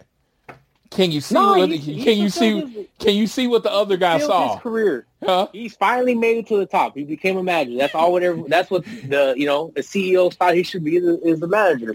No, I mean the thing is Adam Cole, I will say this. I love me Adam Cole. I remember I'm sure I said this, I'll take quick. I remember going to my first ever Ring of Honor show and he was main eventing against Jay Lethal. He was in Bullet Club. They just shaved Jay Lethal's head. They had this rabid rivalry. It was in Vegas for Dishonor in August of 2016. I love his work. Like, I think it's the complete opposite. Like, I think he's a great storyteller. I think he has great promos. I've said it. I've been saying it since like 2019. I thought he was a future of WWE. I think he's a future of AEW. I think he should be AEW World Champion. And everyone's like, he's too small. Man, the way he works and the way he cut promos and his presence and, and his charisma makes up for any fucking height differential or weight differential. He's just really good. And it's important when you have a guy like that on TV as often as possible, even if they're injured. And I say that because I remember, and I'm not comparing him to this gentleman, but I remember in 1997 when Stone Cold, after SummerSlam 97, was dropped on his head by Owen Hart, Stone Cold could not wrestle. And he was out for months leading into Survivor Series 97. But the one thing was Stone Cold had to be on TV because people needed to see him. He needed to continue to get over as being the future of WWF at the time. So I see the same thing with Adam Cole. Like, eventually we're going to get to Adam Cole versus MJF. It's going to happen. And when it does happen, it's going to be a big thing. But he has to be on TV to sell it, especially with MJF not being on TV. So that's why we have this spot where he could be the quote-unquote manager to help get Wardlow over. And it's also going to help Wardlow because Wardlow, a year ago, we were like rabid. Actually, I'm sorry. I forget 2024. Almost 2 years ago, we were rabid Wardlow to like turn on MJF and become a champion and do all this, and he's lost so much momentum since then, and it's time to get it back. Damn right, Wardlow's back, and who fixed him?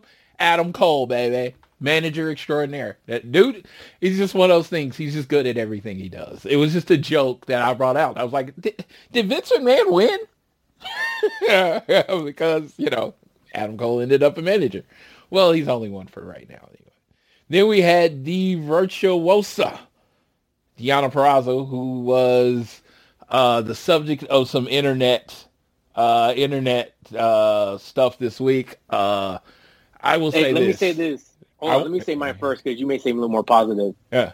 If you're gonna talk shit about anybody, post a fucking picture of yourself before you do it. And I know it's proclaiming for positivity, but you being a douchebag online talking about anybody, I don't care if it's Deonna Purrazzo or Eddie Kingston or fucking Butterbean. Don't be hiding behind some emoji. Don't be hiding behind a fucking avatar of Roman Reigns or fucking or a fucking anime character. Be an adult. Post your picture of your hideous self before you say anything, and I guarantee you won't because you're a coward. Shut your ass up and leave these people alone who bust their ass day in and day out in this position of being a professional wrestler, who put in the work, not just in the ring, but in the gym to be themselves. And you know what? Not everybody has six-pack abs. Six-pack abs doesn't define if somebody's in shape. It's what they do getting themselves that makes them healthy, that makes their heart healthy. And I know that because I'm talking from experience. I'm not somebody who has fucking six-pack abs, but I bust my ass just like many of these other talent dudes in the gym day in and day out to be able to be heart healthy and live a healthy life. So shut your ass up when you're hiding behind those fake-ass avatars. Well, I will say something, because there's really no way to be positive about these things. I don't care if you look like the Judge. I don't care if you are the most fit person in the world, right? The idea that you can get online, again, and say these things about people, to say these things about how they look and all this stuff and whatever, again, I just say don't. I mean, I know... I don't think anyone has ever thought they were helping. Ever. I don't think you think you think you're helping. I don't think you're like gonna get her in shape or whatever. I'm like, hey, is there things in the world can make people look more flattering, better, worse, or anything else?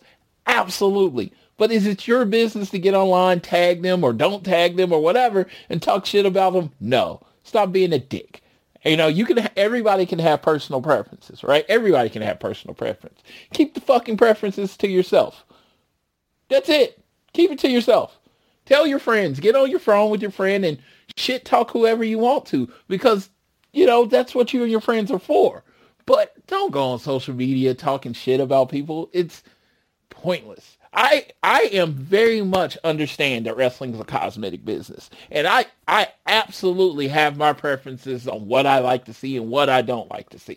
Absolutely, just like anyone else. But am I going on social media and calling people fat or blah, blah, blah? That woman's in phenomenal shape, but it doesn't matter. It doesn't matter if she was 450 pounds. It doesn't matter. She is what she needs to be to perform her job. She is what is required for her job. If she was out of shape, blah, blah, blah, Tony Khan or the people of Power B, they deal with that. You're not the person to address that online. Leave that shit alone.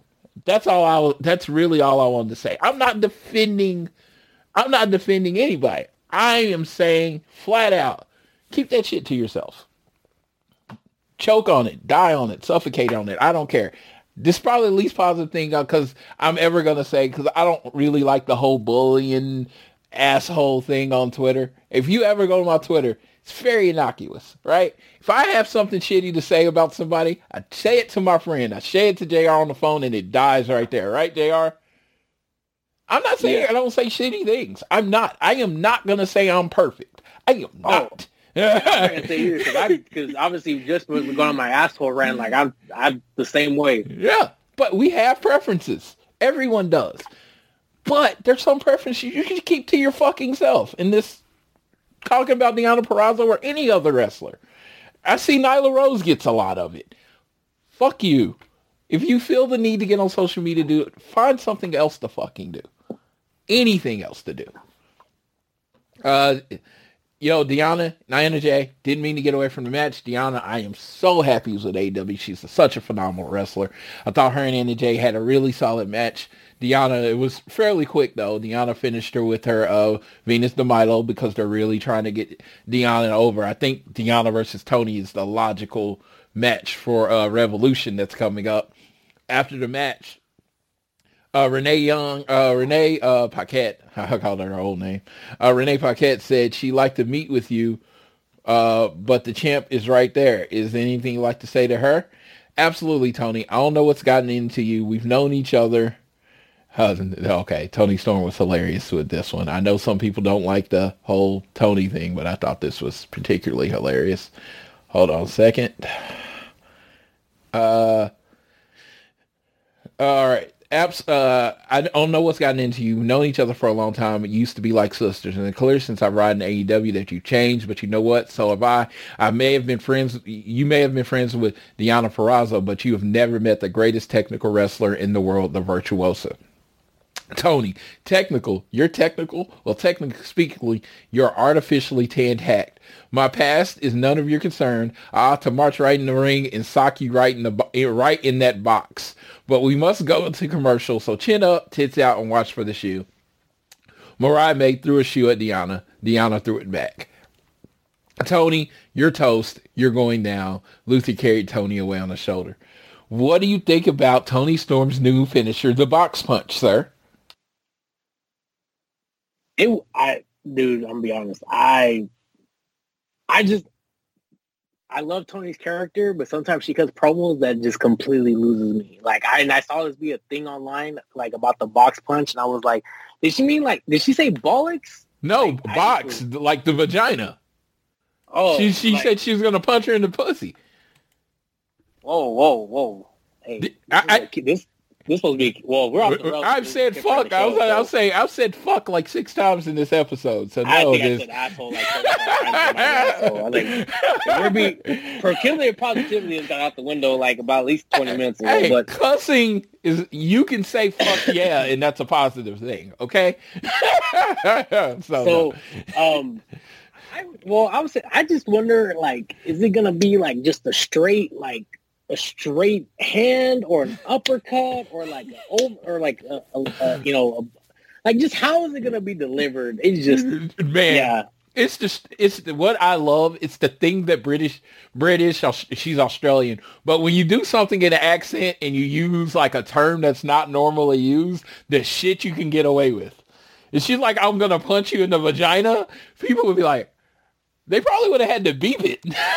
But she can say the box, which is the same thing. And she might have meant, I know she can twist it. She's like, I'm punching the box. You know what the ring is kind of shaped like? You know what I mean? So I'm just saying, she can flip it if she wanted to.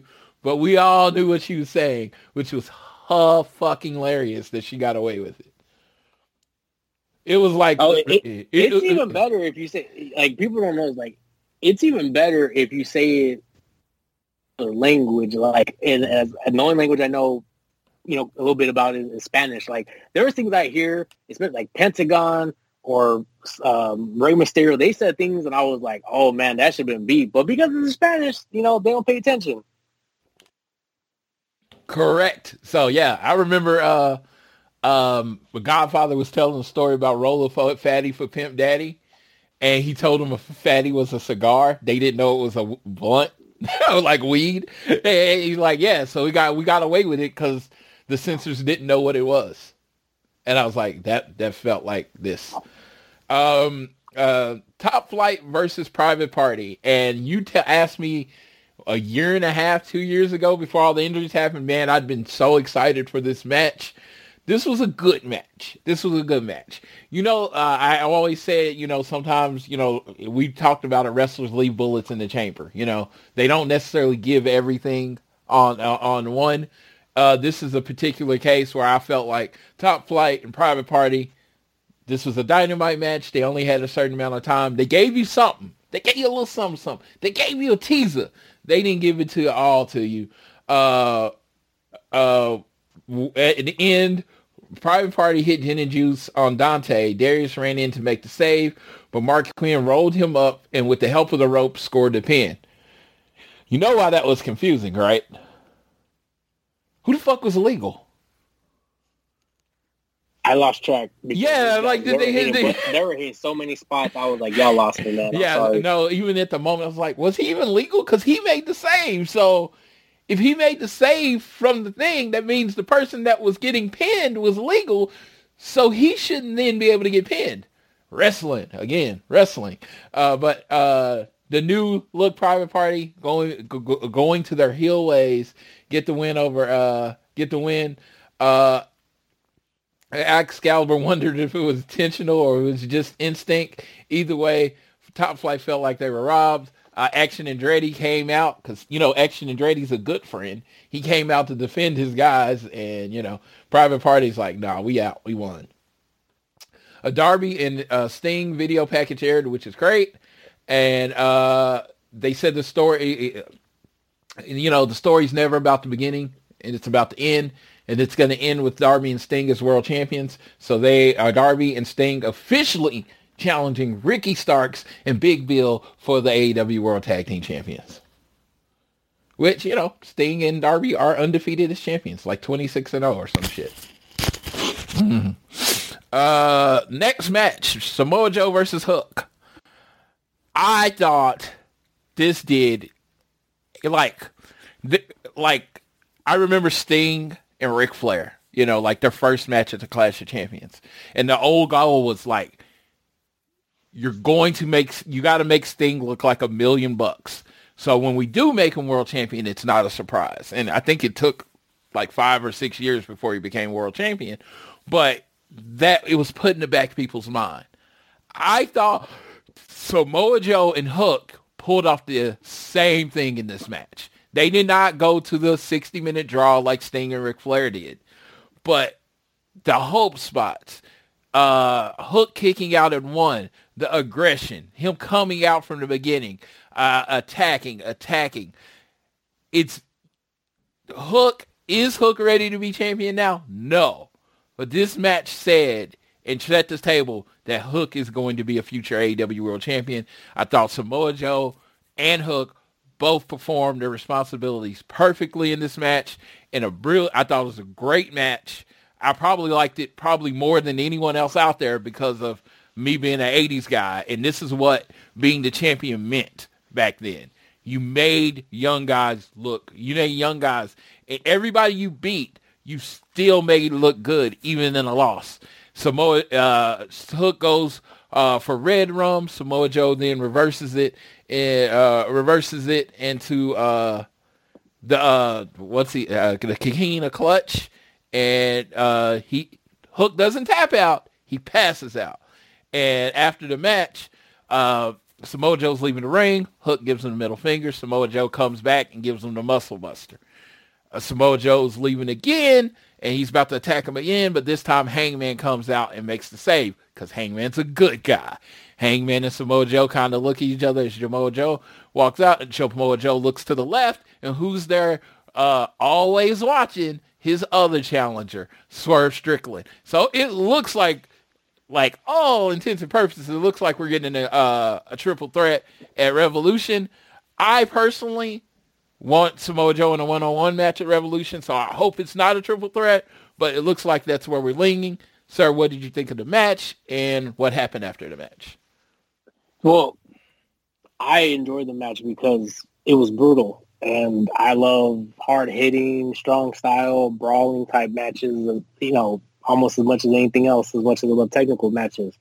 Samoa Joe put put Hook through the ringer, and Hook stood his ground, and he got his comeback, and the finish was in a way that really protected Hook, and because he didn't tap out, he didn't say I quit, he wasn't pinned, he passed out, and it was a loss that it's a victory and a loss in a sense because it elevated Hook to another level and made him, in the eyes of many, look like a badass. And the example I would give, and I was saying this to you last night, was I remember it was in 2002, The Undertaker fought Jeff Hardy in a ladder match for the WWE Championship. At the time, like, Jeff Hardy was one of those guys that was getting like a lot of fan backing, especially after the TLC matches, the ladder matches with the Dudleys and Edge and Christian. And at this point, WWE just did the brand split, and Jeff Hardy was about to go on a singles run. And this kind of like it didn't propel him into the main event picture, but it definitely pushed him into a level where people could see him and be like, I wouldn't mind seeing him being like an Intercontinental Champion. I wouldn't mind seeing him, becoming a single star in that main event role, because at this point he was already surpassed. He was surpassed by some of his counterparts like Edge and Christian, who went on to already have singles runs as Intercontinental Champion. So, and I know Jeff did at the time against 2001, but it was very short, and he just didn't have that same momentum. And you need that, like, you need something that's going to elevate, your next generation, because I've said this, before with when AEW is created. I know we said over the years of doing All Things Elite, but some of these guys, whether it's Kenny Omega, even the Young Bucks, and then now you have older guys who's helped carry the company like Christian Cage and Adam Copeland, like, you got to start building some of the younger talents that you invested time and money into, because they're the ones that's going to have to carry this company in the next, I've been saying, 2 to 3 years, but 2 to 3 years is getting very close to being here. So I really do, I really thought it was good for Hook. And, when you look at the various championships that AEW has now, with the International Championship, with the Continental Championship, with the TNT Championship, any one of those could be for the taking for Hook.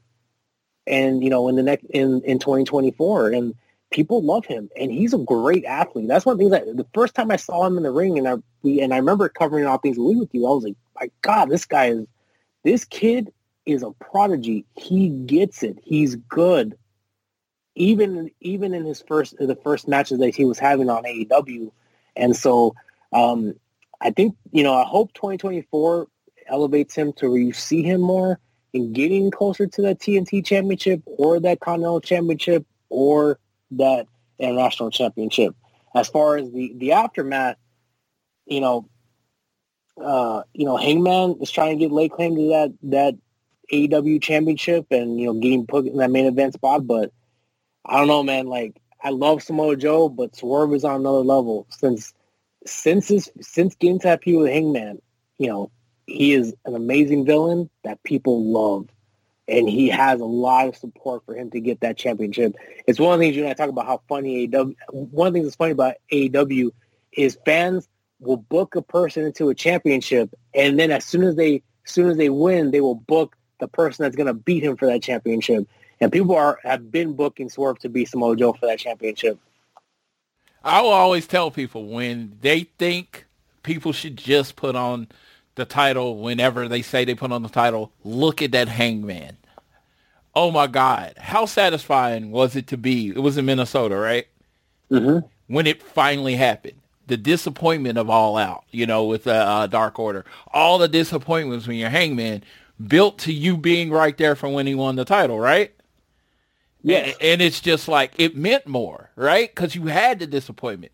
So I know people in WWE, or people in wrestling. We live in the internet phase. Everything happens now.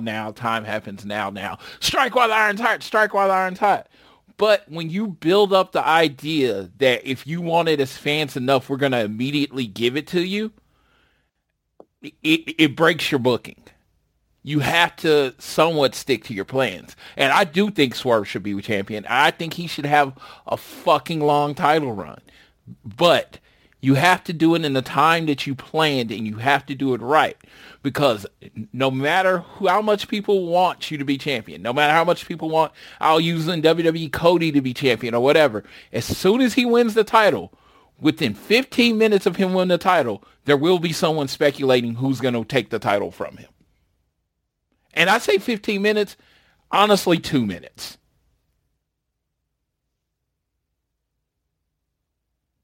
Right? I'm gonna be. I've already seen it. I've seen people book. Oh, Swerve is gonna win the belt over Samoa Joe, and it could be in a 3-way. It's the same thing. And then people say, and then Hangman's gonna beat Swerve. Yeah. So, we haven't even got that point yet. Yeah, we're moving. That may be happening in November at Full Gear. They're already talking about it last year. So it's like people start speculating and moving ahead. So it's your job as the wrestling booker promoter to stick to your plan. Adjust when need be. When people are like, they should have called the audible. No, you should never call the audible. You should always stick to your plan. And why never? I mean, 99 out of 100 times you shouldn't call the audible. Does it come up every now and then where, hey, you know what? I didn't know this was going to get this hot. Let's call the audible. I guess. But in general, you should stick to your plans. They stuck to their first 4 champions at AEW, and their first 4 champions in AEW were amazing, right? Their first 4 champions were awesome in AEW. And they stuck to it. And it's just like, after that first 4, when the people got hurt and things like that, they never really got to get back to their storytelling. So I'm like, man, stick to your plans, because your plans tend to be fucking awesome. So, and this is Floyd from ATE. If you, Tony Khan, ever listen to the show, just keep doing what you're doing. What you're doing right now, awesome. Every week, focusing on wrestling, focusing, the world title is the most important thing in your company. That's how it always should be. If you want to tell stories, you have all the other time in the show to tell your stories and to have your devil and all that stuff. But the world title picture should stay pure. That's what I think. But, whatever. Swerve, Hangman, I still think one of them should beat each other out. I think Samoa Joe, amazing wrestler, and he can do anything, but I think his strength is one-on-one matches. And I think his title defense at Revolution should be a one-on-one match. What do you think? Are you for the triple threat, or do you think it should be one-on-one? I'm not really a fan of multi-man matches. It's just not my thing. I like elimination matches, but just where anybody can get pinned has just never been my thing. I would shy away from it, but the story that they've been telling is kind of unique in a way where it's like they're still kind of trying to maintain this Hangman and Swerve thing, but Swerve's his goal is to get to the title, but so is Hangman's. So I can see it collide where it can make sense. I think it could be fun. I think it could be fun with the 3 of them involved. But my idea, I've always said a 3-way match, a 3-way fatal 4-way should be a match. You should only use those in title matches when the title's vacant, right? First person get appearance wins the title because the title's vacant. But I am never for a champion losing this title without getting pinned. Just not for it. I hate it. I think if you're going to do 3-man matches or 4-man matches and the title's on the line, it should be an elimination match. That's how I see it. Maybe I'm wrong. Maybe I'm right. But that's how it's just like when you talk about sports-based competition, how do you lose a title without losing? In what sport can you do that? I mean, none. I can't think of anything. Yeah. I'm thinking. I mean, I'm trying to think of the things I've seen, like darts. I'm thinking, is there a game? Is there a pool game? I can't think of anything where you don't have to take a pit, where you don't lose. Yeah, only thing I can think of is college football because Florida State didn't win the national title without, Boy, you better stop being on a random tangent about that. Losing a game. No, I was thinking real hard. Now, I had forgot all about that one, but that's literally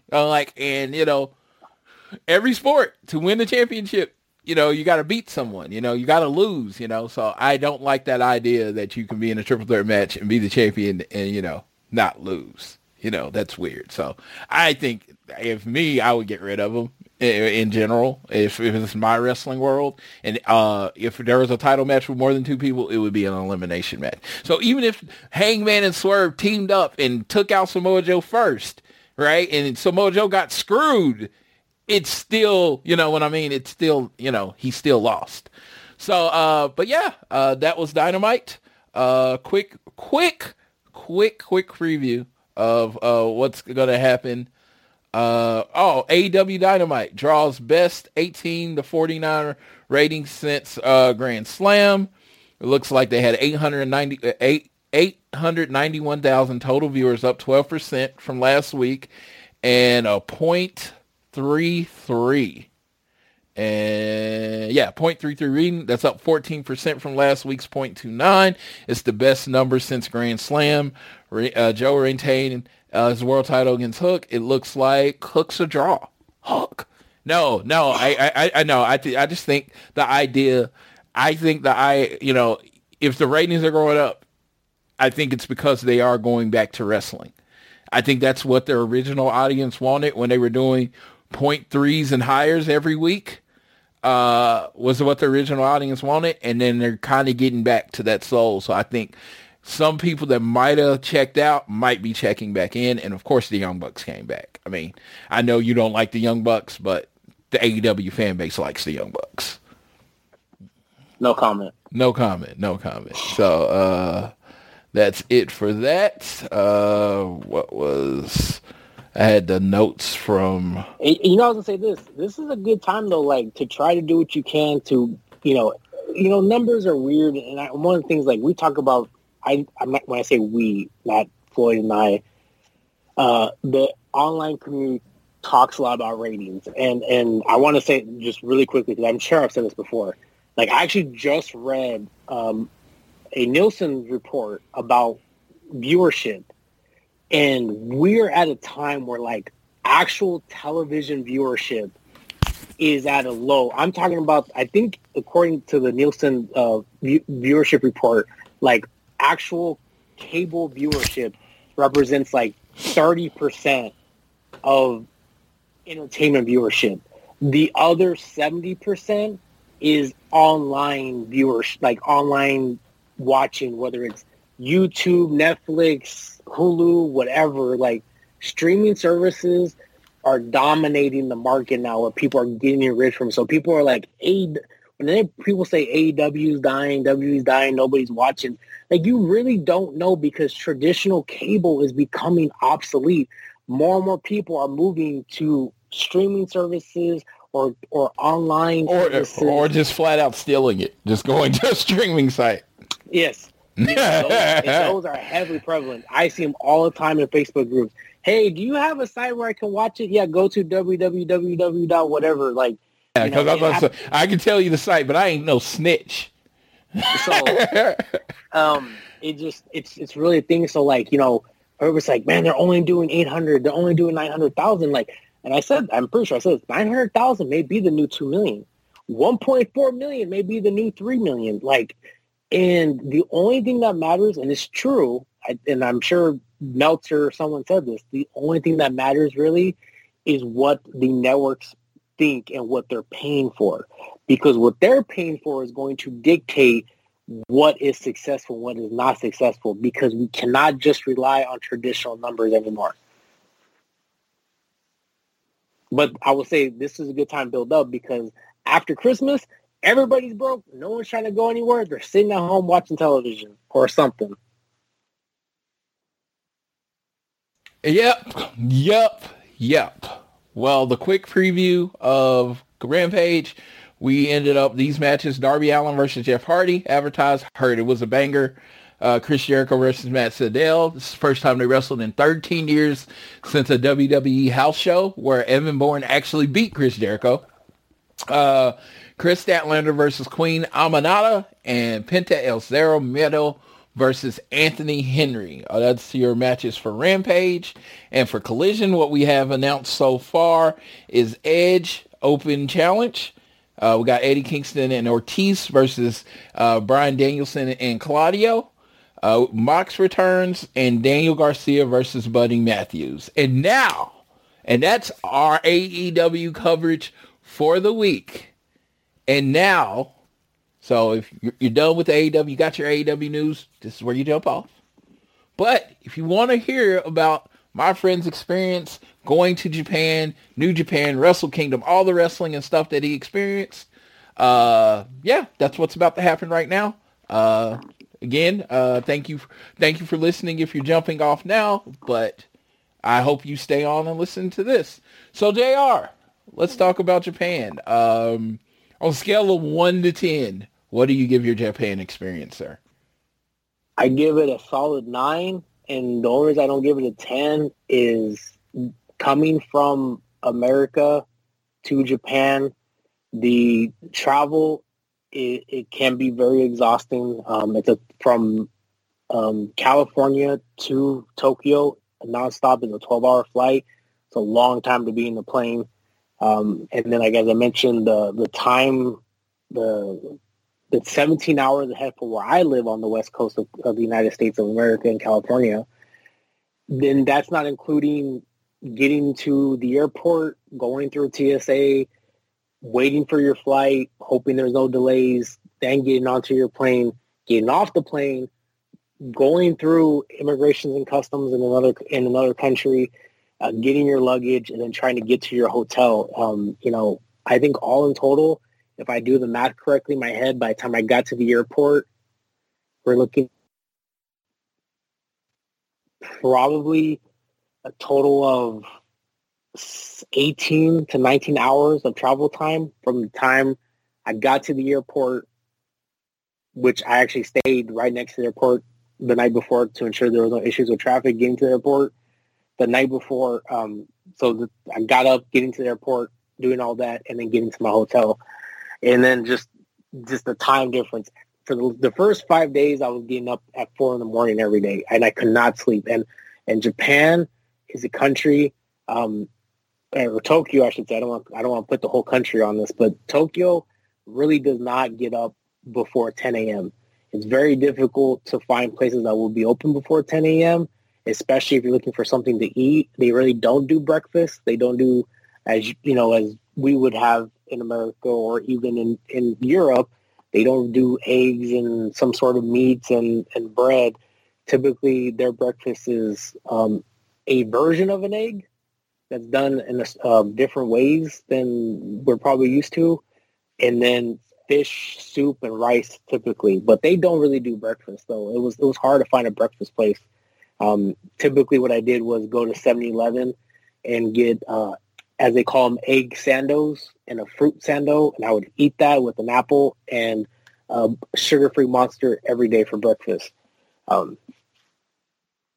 So that was, I know we kind of started what I rated. I don't know if you had any other questions you want me to just ramble on.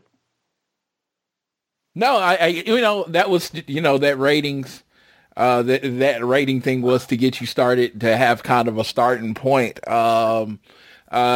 Let's see. So you talked about the sandwiches. 7-Eleven, that was a big topic of discussion as far as it. So what type of food did you have at 7-Eleven? So there's 3 main stores, like convenience stores, that are very integral to Tokyo. 7-Eleven, Lawson's, and Family Mart. And there is a 7-Eleven. You can find them probably on every other block. There was one block where I would get the train, and right next to the steps to get the train was a Lawson's, and literally right across the street was another Lawson's. And then down the street was a Family Mart, and then on the other side was a 7-Eleven. They're just everywhere. And when I tell you, like, they come in clutch, they come in clutch. The first thing is you need money. So a lot of places, credit card's fine, but a lot of places, especially if you're shopping like on street markets and stuff like that, you need cash. You have to have cash, or in Tokyo, it's yen. So 7-Eleven has, I think, the best ATM conversion that I've seen going international, where you can get it. I don't feel like they charge an outrageous amount to convert money. And when I say convert money, I mean you're having a U.S. bank and you're needing to get money out. So the transaction rate and conversion rate, I don't think was that bad. Let me also add real quick on a tangent. Right now, the U.S. dollar is extremely strong against the yen. So currently, last I checked, $1 is equivalent to 145 yen. And to kind of tell you also about affordability, why 7-Eleven, those places are important, are great, is when you need like bottles of water, or for me, like I like energy drinks, or you want snacks, they're super affordable. Number one, a sugar-free Monster, I drink one every day. In the States, I'm probably paying $2.50 to $3 for one. In Japan, there was 215 yen. That's less than $2. It's like, I don't even think I'm off the top of my head, I don't even think it's $1.50. A sandwich, an egg sando, fruit sando, or any type of sandwich is anywhere from $2.65 to $300, which is basically in between $1.25 to $3. Snacks between 70 cents to $1.50. I mean, extremely affordable when you need something, especially if you're on the go and you need something quick, or you're in your hotel room and you want a snack. They come in very handy. Even if if you find like a supermarket, there was one next to our hotel room, or a grocery store, they're also very, extremely affordable as well. And the other thing about those places, at the grocery store we went to, at 5:00, the meals they made, and they make fresh meals like daily, whether it's sushi, whether it's like a rice bowl, a noodle bowl, whatever, they put them on sale for like 30 to 50% off, because they want it gone. So when they have it there, like by the Best Buy day, like if you want something for dinner, you go there, you can find, you can get like a sushi box that for $5, and it's good. Like, it's good quality, what they're serving. Same thing with like rice bowls and noodle bowls. Yeah, and that sounds amazing, and it sounds really, really cheap. How'd you get around? So Japan has probably the best transit system, probably in all of the entire world. They have a Tokyo Metro line, they have the JRL, and I'm going to mess this up, but it's called like the Oedo line. Those are the three lines that kind of go through Tokyo. And there's also like private lines if you ever try to use if you try and get like a bullet train, there's private lines for that as well. But JRL also has bullet trains.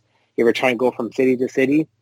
And all you do is you can either download the app, what's called the Suica card. It's like SUICA, or you can even just go, if you have like Apple Wallet. I'm not sure if it's in Google and if you have Android, if it's an Android wallet, but you can actually just put the card that you're trying to add to your wallet, and then you just put in the amount that you need.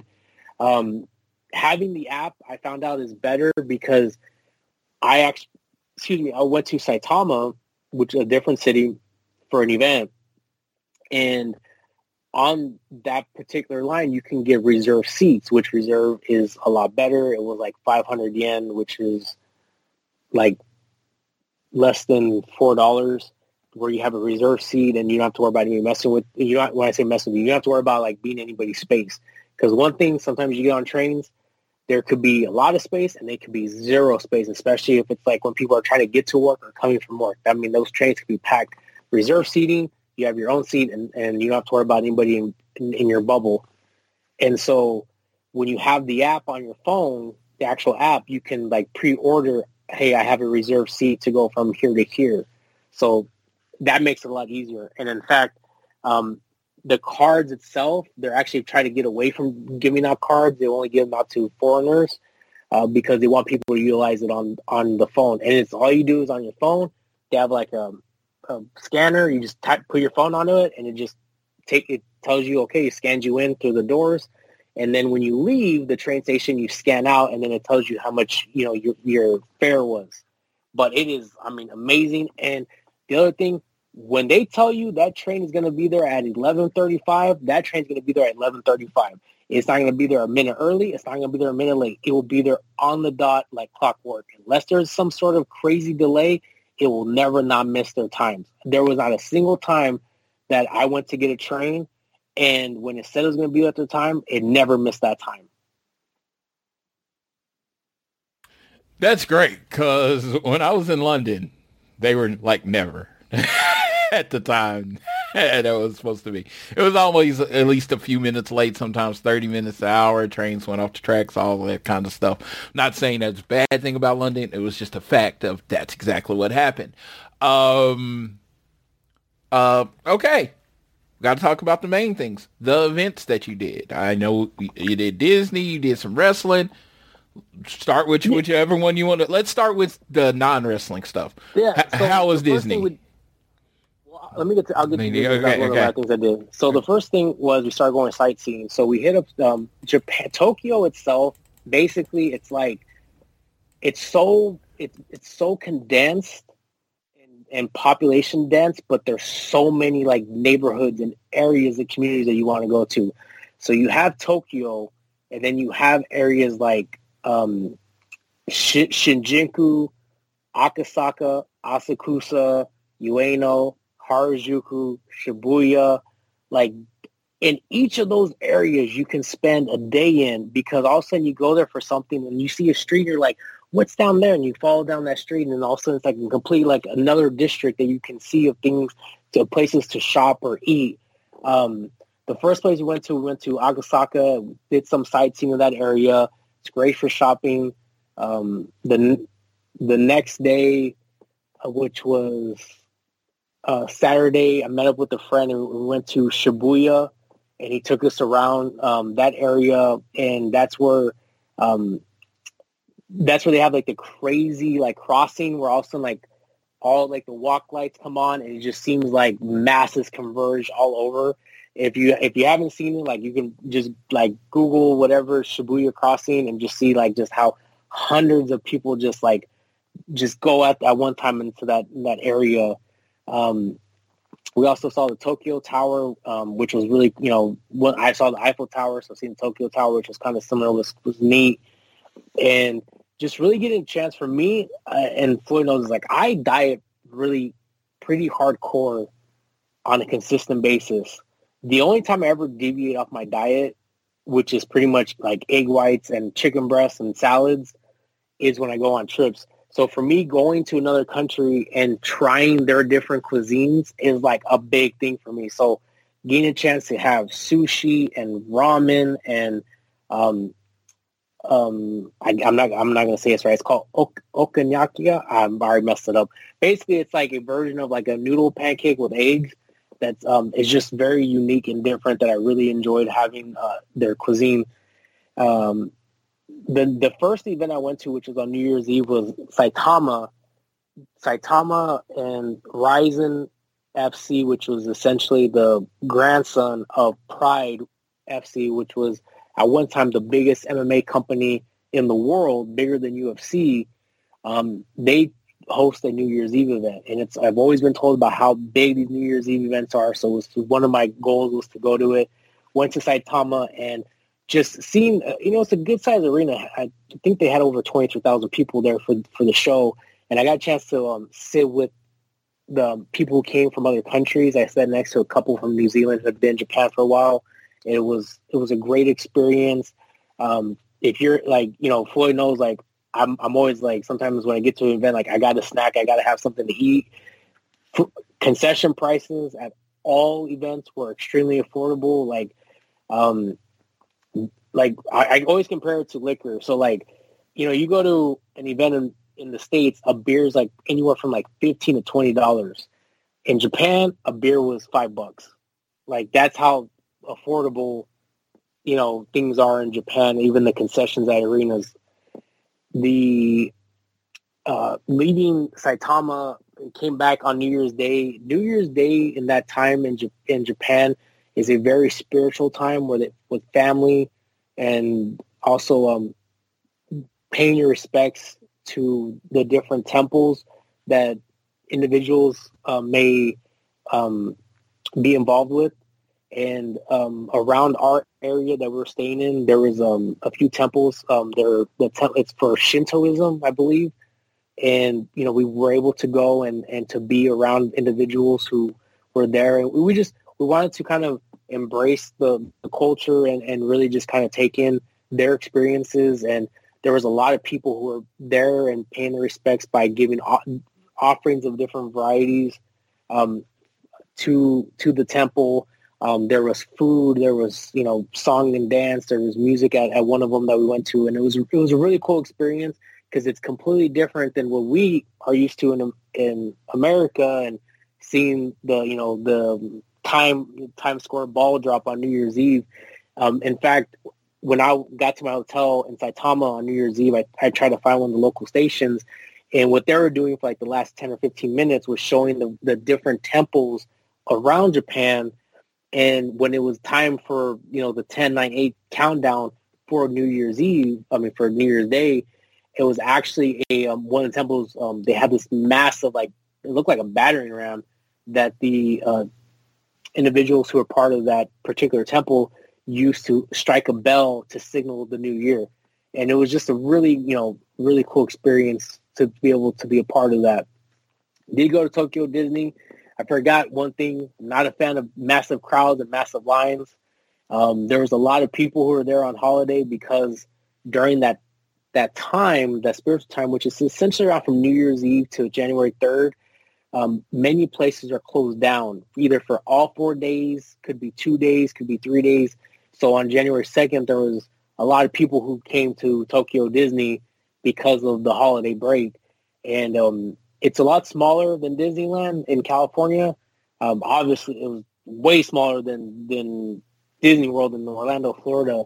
But it was, cool to experience because seeing what they had compared to what I experienced when I went to Disneyland in California, trying, different foods. Like we had different pastries, like a melon bread that they had and a puff pastry they had. Some even different drinks that they had. It was a really cool experience. And, my wife liked it. It was cold. It fortunately kind of started raining on us, but it was cool seeing the parades and stuff. Going into the day after that, before Wrestle Kingdom, we went to a different area to look around and see what that place had to offer. And that's one of the things I say. I always tell people, especially when you go to other countries, and I tell Floyd this all the time, I know people travel for events, but really try to carve out, if you're already paying the airfare and you're already going to be there, take 2 or 3 days to get extra time at a hotel to just try to go around and see what the local culture is and the different food offerings they have and see the sites, because, I don't know, for me, it is kind of a once in a lifetime experience being in certain places at certain times. Okay. Yeah, I've talked about it last week going to on the show, going to Japan, and everything you've told me about it makes me want to experience it. I'm I always said, it was the UK was it's everybody speaks English, but it's so not America. In every other way, it's not America. So it was always interesting to me going there. So, all right, before we get into the full wrestling events, talk about your time with one of my favorite people I've ever met, Miss Issa.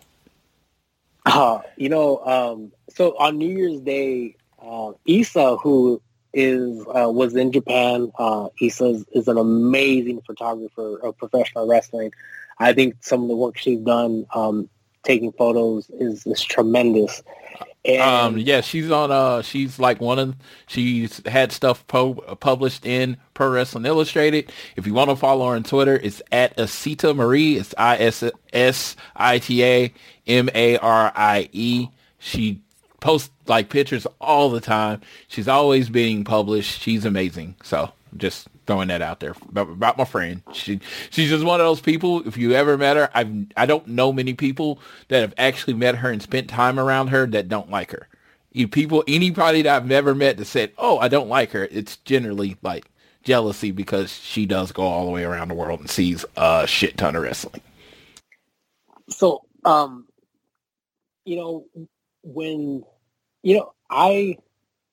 I'm kind of a loner in general. To me, Floyd is a miracle in itself, because I don't like to talk to people. I like to go up to people. I'm a very big introvert. It's hard for me to get to know individuals. And I knew Issa through Floyd and one of me and Floyd's friends, Tiffany. And, we kind of talked briefly through social media. about the trip because I knew Issa, she had spent time in Japan and loves Japan and Japanese wrestling, and I knew she was going to be there. And for me, like I said, I'm a loner, but my wife and my mother, who was with us, they love meeting people. They love meeting new people, and they love talking with different individuals. Hell, it was actually funny on the flight. My mother was sitting in front of me, was sitting in front of my wife and I, and she was sitting next to this individual who was from Japan. And I think half the flight she was talking to this random stranger that she was never going to talk to again because my mom is just a natural talkative person. So when Issa was there, I messaged her before. I said, if you're going to be there, I would love to try to, to meet up with you, but, to have a meal with my family. I would love for them to meet you as well. I think especially because at times I'm a lot as who I am as a person. And I think sometimes my family needs a break from me. And I always love introducing my wife to other people who are in wrestling, especially female wrestling fans, because I feel like it's such a small population of female wrestling fans. It's kind of, when the time comes, if it comes up again and my wife goes to an event and she may happen to, hey, there's Issa, I know her. That she can spend time with her again. And, it's one of the things where I always want my family to feel comfortable around people and my wife to feel, especially my wife who goes to events with me. And so, we sat down and we went to this place that was Japanese cuisine with a little Western twist. It was kind of a unique place that we went to that my friend who lives in Japan forwarded to me for New Year's Day. I was able to get a reservation. And, man, I swear, Issa was like a long-lost relative. I mean, we sat down and, we must have spent, I don't know if it was I think 3 or 4 hours. The restaurant, essentially, they were closing down and they had to tell us to leave. That's how long we were at the restaurant for. They were just like, dude, we're done. Can you pay your bill and leave? Because we, especially, Issa, my mom and my wife, they talked and it's like I said, the only way I can explain it was they were long lost relatives. She was like family instantly. It was, I enjoyed my time with her and my mother, adored Issa and my wife loves Issa, in just that one dinner session because it's just the type of person she is. She's such a tremendous individual and I always have a special place in my heart for people that treat my family with kindness. They mean my family's happiness and means more to me than my own. So it meant a lot that she took time out of her busy day because she had a very busy schedule. I think she did 9 shows in 6 days. That's how busy her schedule was between attending and shooting. So the fact that she took time out of her day to come and spend time with my family was, I would never forget that. Like I said, she has a special place in my heart. Yeah, Issa's dope. I could go on and on about her awesomeness. She's actually one of the first episodes of All Things Elite is me talking to Issa about wrestling. She was the Kenny Omega fan. She followed around, did a Kenny Omega world tour, a couple legs on it. I think that's when she got into photography. I think that's what led her into photography. Yeah, it's funny. First, All Out, I was in front row, I believe, and Issa, Kenny Omega versus Pac. Basically, Issa was sitting between me and Tiffany. So yeah, it was just one of our experiences. Yeah, just dope individuals. So, all right, now we got to get to it. Talk about the WrestleGraps. Talk about the wrestling shows. So because I was spending time traveling and I wanted to, make sure I was available for my wife. I only did 2 shows. During that time, though, if you want to go to Japan just for wrestling, DDT, Noah, All Japan, Stardom, Tokyo Joshi Pro, obviously New Japan. I feel like I'm missing one more.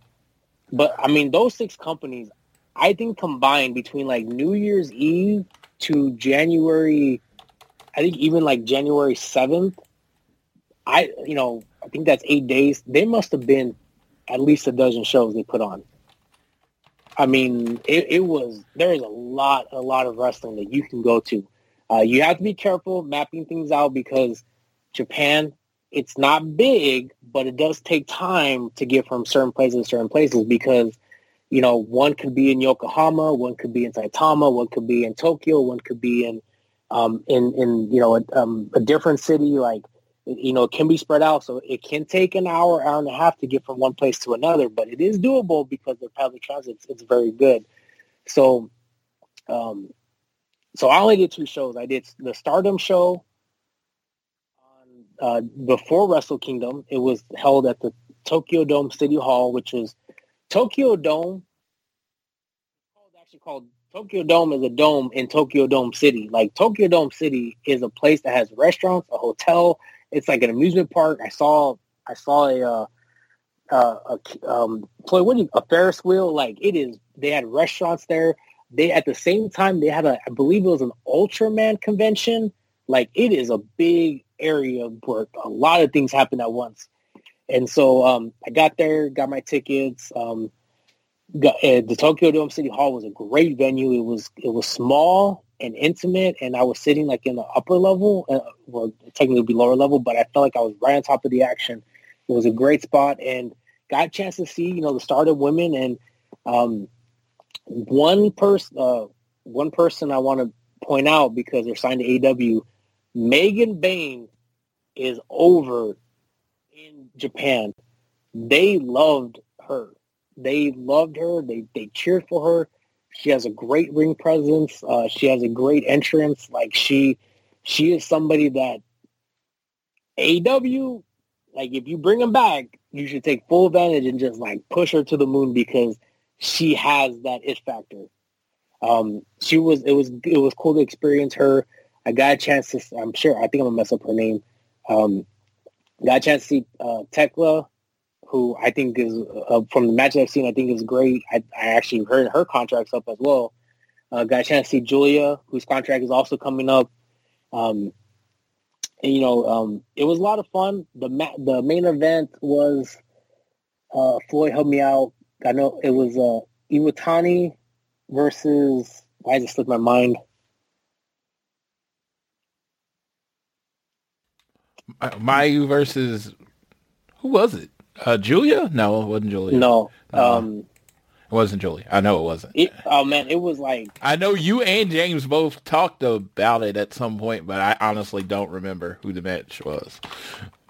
The match that it was that they had put on though as the main event, as I would, the entire show was a bunch of multi women tag matches. I think if I'm not off the top of my head, I'm very, very confident that all of them was multi women matches. Did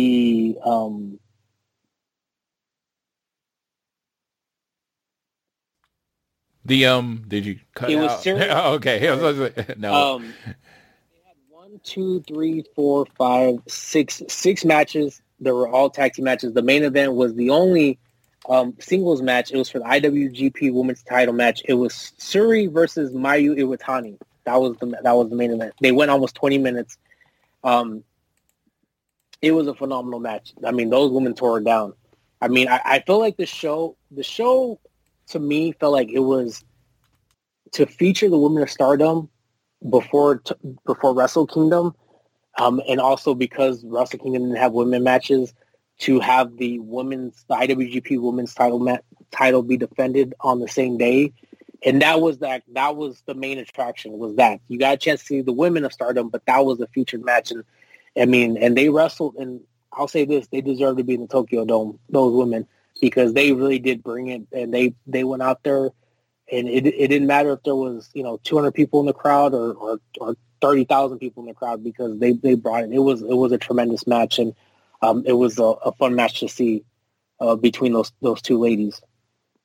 I think Meltzer gave it almost 5 stars. I think it was 4 3/4 stars he gave it. That's pretty awesome. You got to see that match. You've been to a Stardom show. I've never been to a Stardom show. That might change when in Philly if I still go. And from what I've heard, and and my Japanese is terrible. It's worse, way worse than my Spanish, which is also pretty bad. Is one of the big factions, Donna Del Mondo, that had Julia and Tekla and a few other talent, they disbanded, and it looks like that was potentially Julia's last match, as her contract's coming to an end very shortly. And then, like I said, Tekla was on her way out, which, those are two talents that I actually, when I saw Stardom, I saw a few Stardom shows about a year ago, those are two women that was really drawn to.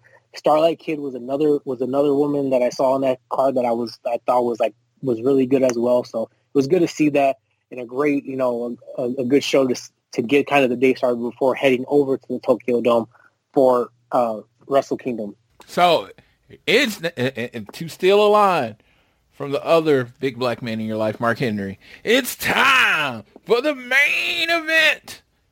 Tell us about Wrestle Kingdom, my dream. Heading over to Wrestle Kingdom, so you see the dome, it's a big stadium. It's a baseball stadium, and it says Tokyo Dome on it. It just kind of I stared at it, and I was like, man, I'm really here. I'm really here to see this show, Wrestle Kingdom.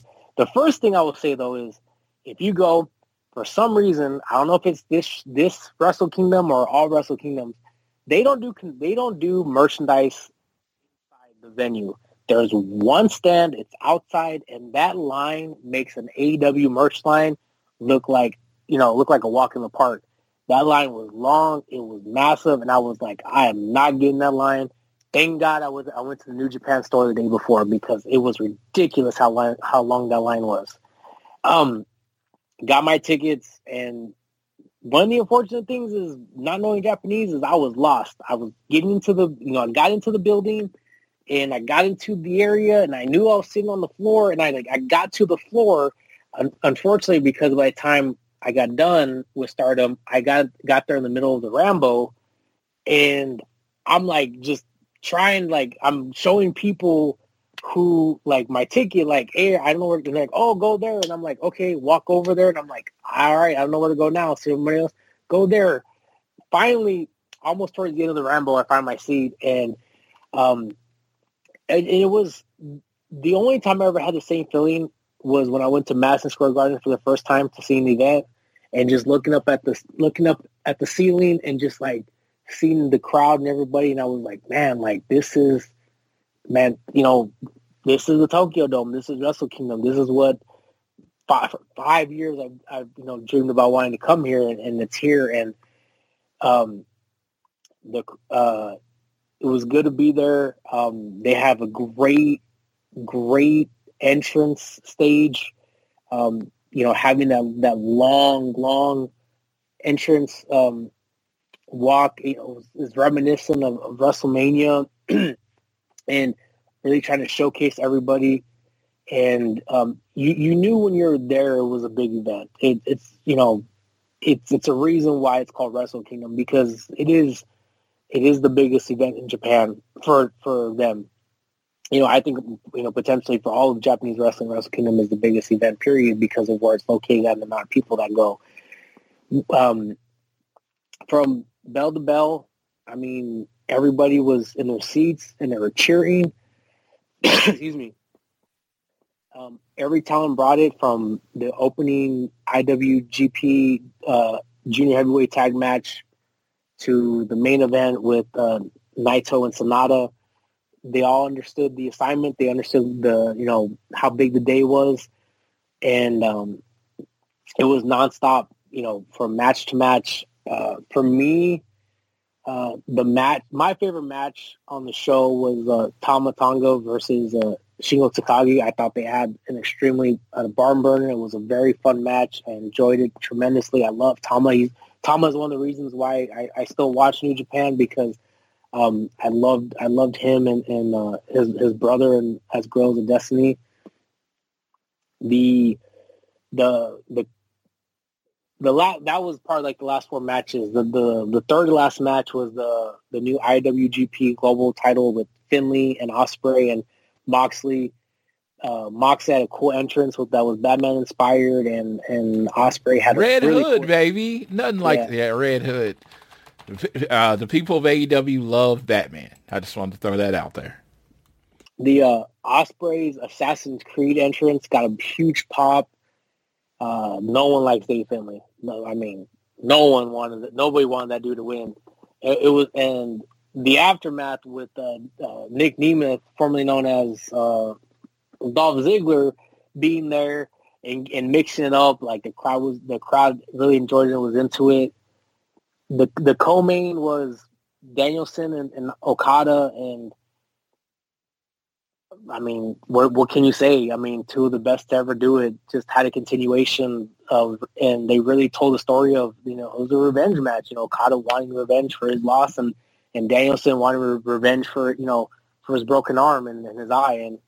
And that was a good match. I mean, it was a great match, not just a good match. It was a lot of fun seeing that.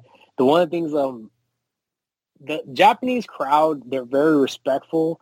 So when I say they're into it, it's not the same as like going to an AEW or WWE event. Like they would go, the way they would clap, but the way they would chant it would just be like, Okada, Naito. That would be it. Like they would say that, and that was their way of like getting into it. Like it seems kind of like meager compared to like, in the States, but I mean, they were into it. They were there for a reason. The one I want to get to this point, because this is very important. I want to say this because, I knew Naito was big. I knew Okada was big, and I knew Tanahashi was big in Japan. I don't think people realize until you go to Japan how big Naito is. Because his pop when he came out and the amount of people wearing LIJ merch was second to none. I mean, I don't think I've been to any show in America where it felt like one talent had almost every person in the arena like that much behind him. The comparison I have, it can't even be wrestling. It felt like I was at a home game of a sports team and everybody there was rooting for that home team, because that's how many people were cheering for Naito and were wearing LIJ merch. By far the biggest applause, the biggest chant, the biggest whatever of the night was Naito. He is a star in Japan. When people say like, I don't know if everybody said about him coming to America, working in America. He don't need to come to America because that dude is over. Like, I'm talking about like when Cena was over in 2005, and and Omega in 2019. I mean, bigger than that. It was so big how he was over. People love that man in Japan. Dude, so you got to be there for the roll call, the one they've been waiting for the year. What'd you think? Let me tell you, when Evil came out and attacked Naito from behind, I would say this: I did not think that dude was going to leave that building alive, because he infuriated that crowd that they were not going to get Naito's moment. Like it was insane. He like that Evil got, and it was funny because that day I made a comment. Evil had won his match, and I said, I think I'm the only person in the Tokyo Dome and probably all of Japan that actually kind of likes Evil. And after that, I was like, oh man, I know for a fact I'm the only person that likes her, because that dude was going to be dead to rights in the Tokyo Dome if it wasn't for Sonata coming in and making the save. And it was, that moment was, there's very few times when you go to events, and one of the reasons why I love to travel, but one of the reasons why I always like going to events is you typically have a moment that once in a lifetime moment. And that's the once in a lifetime moment is having Naito do that roll call, because how much it meant to that crowd for him to have that experience in that moment was really, it was a memorable moment that I got a chance to see that I would never forget. And when he left it was kind of like, you know, leaving the arena, and I was like, man, you know, experiencing that was truly a blessing. You know, people talk about, you know, blessings or hard work, you know, and Floyd knows me, and I said, I'm an educator. I work to get my college degrees and get an opportunity to have a job as a full-time educator.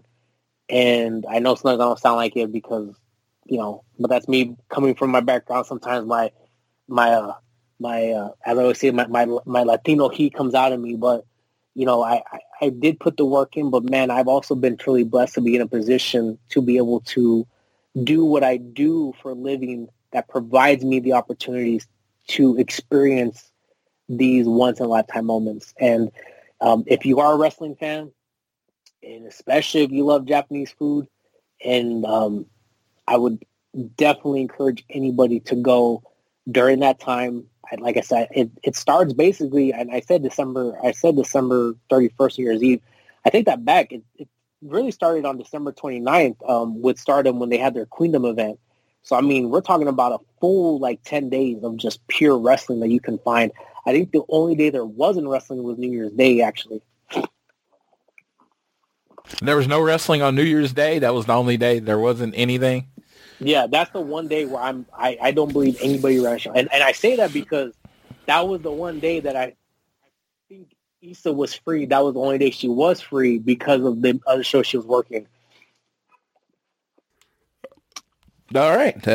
Well, that makes sense. Damn, that sounds like a full trip. It sounds like an amazing trip. You were there for a lot of days, so you got everything in. If you go back, is there anything that you missed out on this time that you would definitely do when you got back, or would it just be like a bunch of retread? You know, for me, yeah, I mean, you could go to Tokyo, the city itself, for 3 weeks and just be in Tokyo for 3 weeks and not see everything. There's a lot of little idiosyncrasies that are different. Like I'll give you an example. You know, restaurants in Tokyo tend to be small. I mean, there are some places we went to, if they had 20 seats, that was a lot.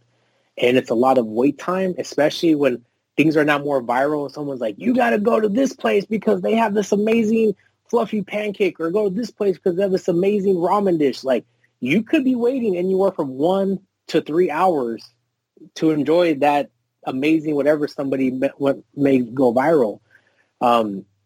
So if that's something you do like that, I want to eat, but I also have limits. I think my limit was, we went to this place that it was a beef cutlet that they prepared, but then you grilled on a stone in front of you yourself.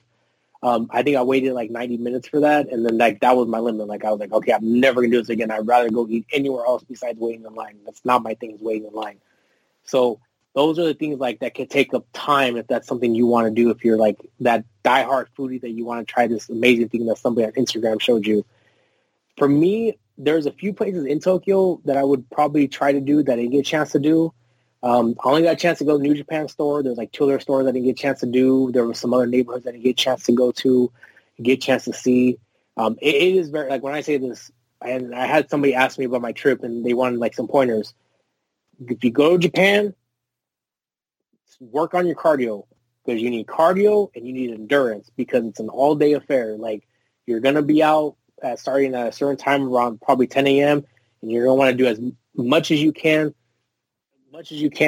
as fast as you can. So endurance and cardio is very important on that. And so moving forward, I think moving on from Tokyo, I have a friend that lives by the beach.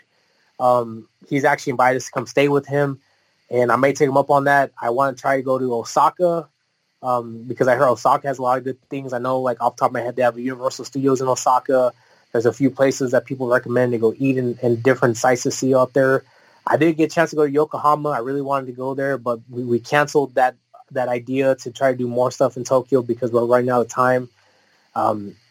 It's just it can do in Tokyo. It's like I explained to somebody, it's like trying to go to, imagine New York City, Philadelphia, Boston, and Washington, D.C., and they're all within a 5-mile radius, and you want to do everything that all the cities have to offer. That's what it's like.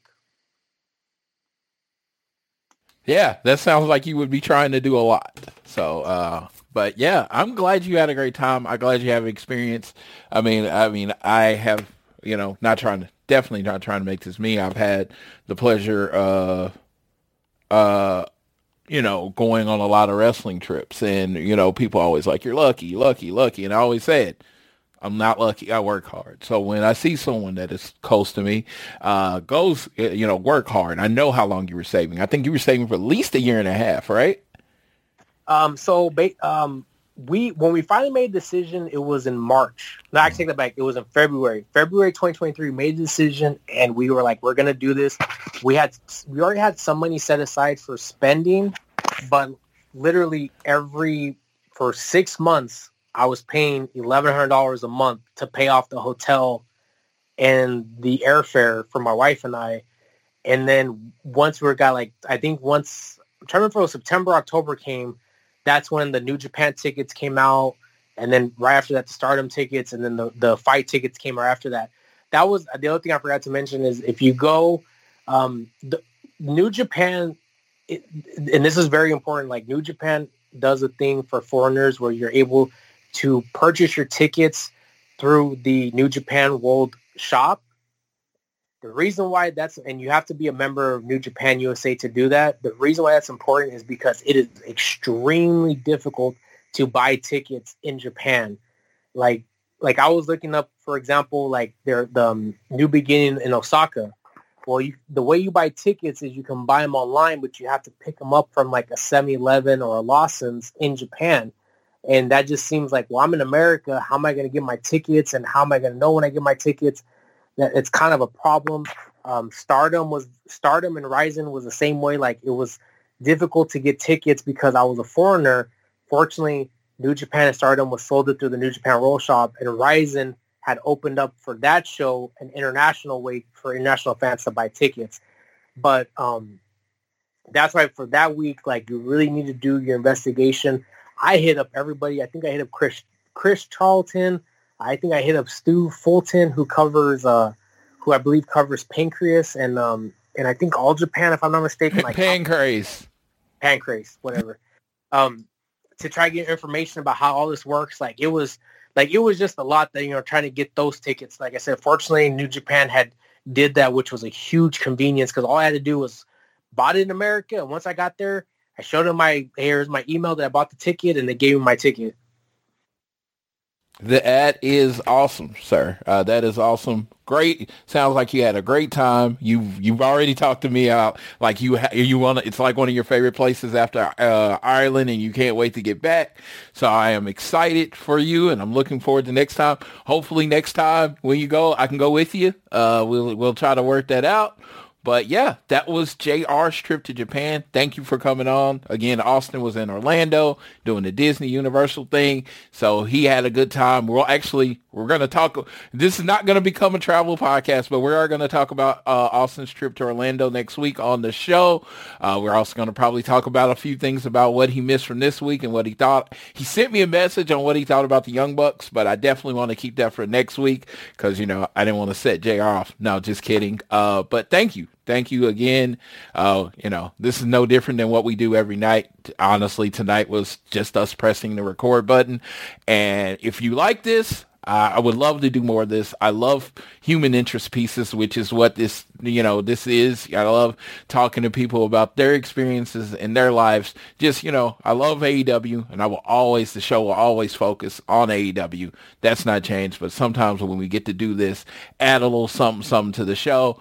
Hopefully some of you like it. Like I said, that's why I gave you the out after the AEW stuff, so you didn't feel like I was keeping you hostage. But me and JR had a good time. JR, you got anything else you want to say before we get out of here and let people go on with their evenings or days or whatever time they were listening? As we're recording, which I believe today is January 18th, I hope you all have, January 18th for me, I hope you guys all have a good start to your new year and New Year's resolutions.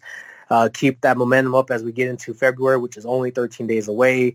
And, wish you all a happy-go-lucky weekend. All right. All right. So that's it. That's it for the show. We don't got really any other other news and notes. We'll discuss everything next week if we missed anything, but I want to leave you with this. It is January 19th here in Central Time, 18th in the West Coast. We're only 19 days into the year. People are like, oh, my New Year's resolution is outside the window. My plan for the year is always gone. No. That's not the case. It's only 19 days. Even if your first 19 days sucked and you didn't even do anything you planned to do on the first 19 days of the year, you still have this is a leap year, so it's 366 days. So you still have 347 days to get right. And if you want to get support or whatever, reach out to your friends. Shoot me a tweet. I am in I've lost a lot of weight, but I am in a constant struggle of eating healthy, trying to maintain my weight, trying to get down to my ultimate goal weight. That's always something I struggle with. Always. I know I'm positive, but dude, another thing positive about me is positive how much I fucking love food. So it is, eating stuff you don't want to eat, working out and all that stuff, that's all tedious. I'm focusing on weight loss, but whether it's money management, getting a better job, starting school, congrats to my wife who just started college again. Whatever you decide to do to make your life better, understand a bad 19 days does not have to bleed into the other 347. Start tomorrow like it's the new year. The next day is always a fresh day to start. Right then is always a fresh day to start. Again, you ever need any support? At Floyd Johnson Jr. on Twitter. You think I'm joking. You think, oh man, he's just saying that. There's nobody I won't talk to. You want to talk to me about wrestling? You want to talk to me about losing weight? You want to talk to me about life? Hit me up. I'm always open. My DMs are open. But if you get stupid, you will get muted or blocked. I'm just saying. This is not a 3 strikes you're out thing. It's a 1 strike you're out. So keep it PC. I am a very, very married man. Not that anybody wants me, but we try to keep it above board. So I thank you, and I will leave you how I'll always leave you. Whether it is home, work, or school, always do your best to be elite. Get well soon, Kenny.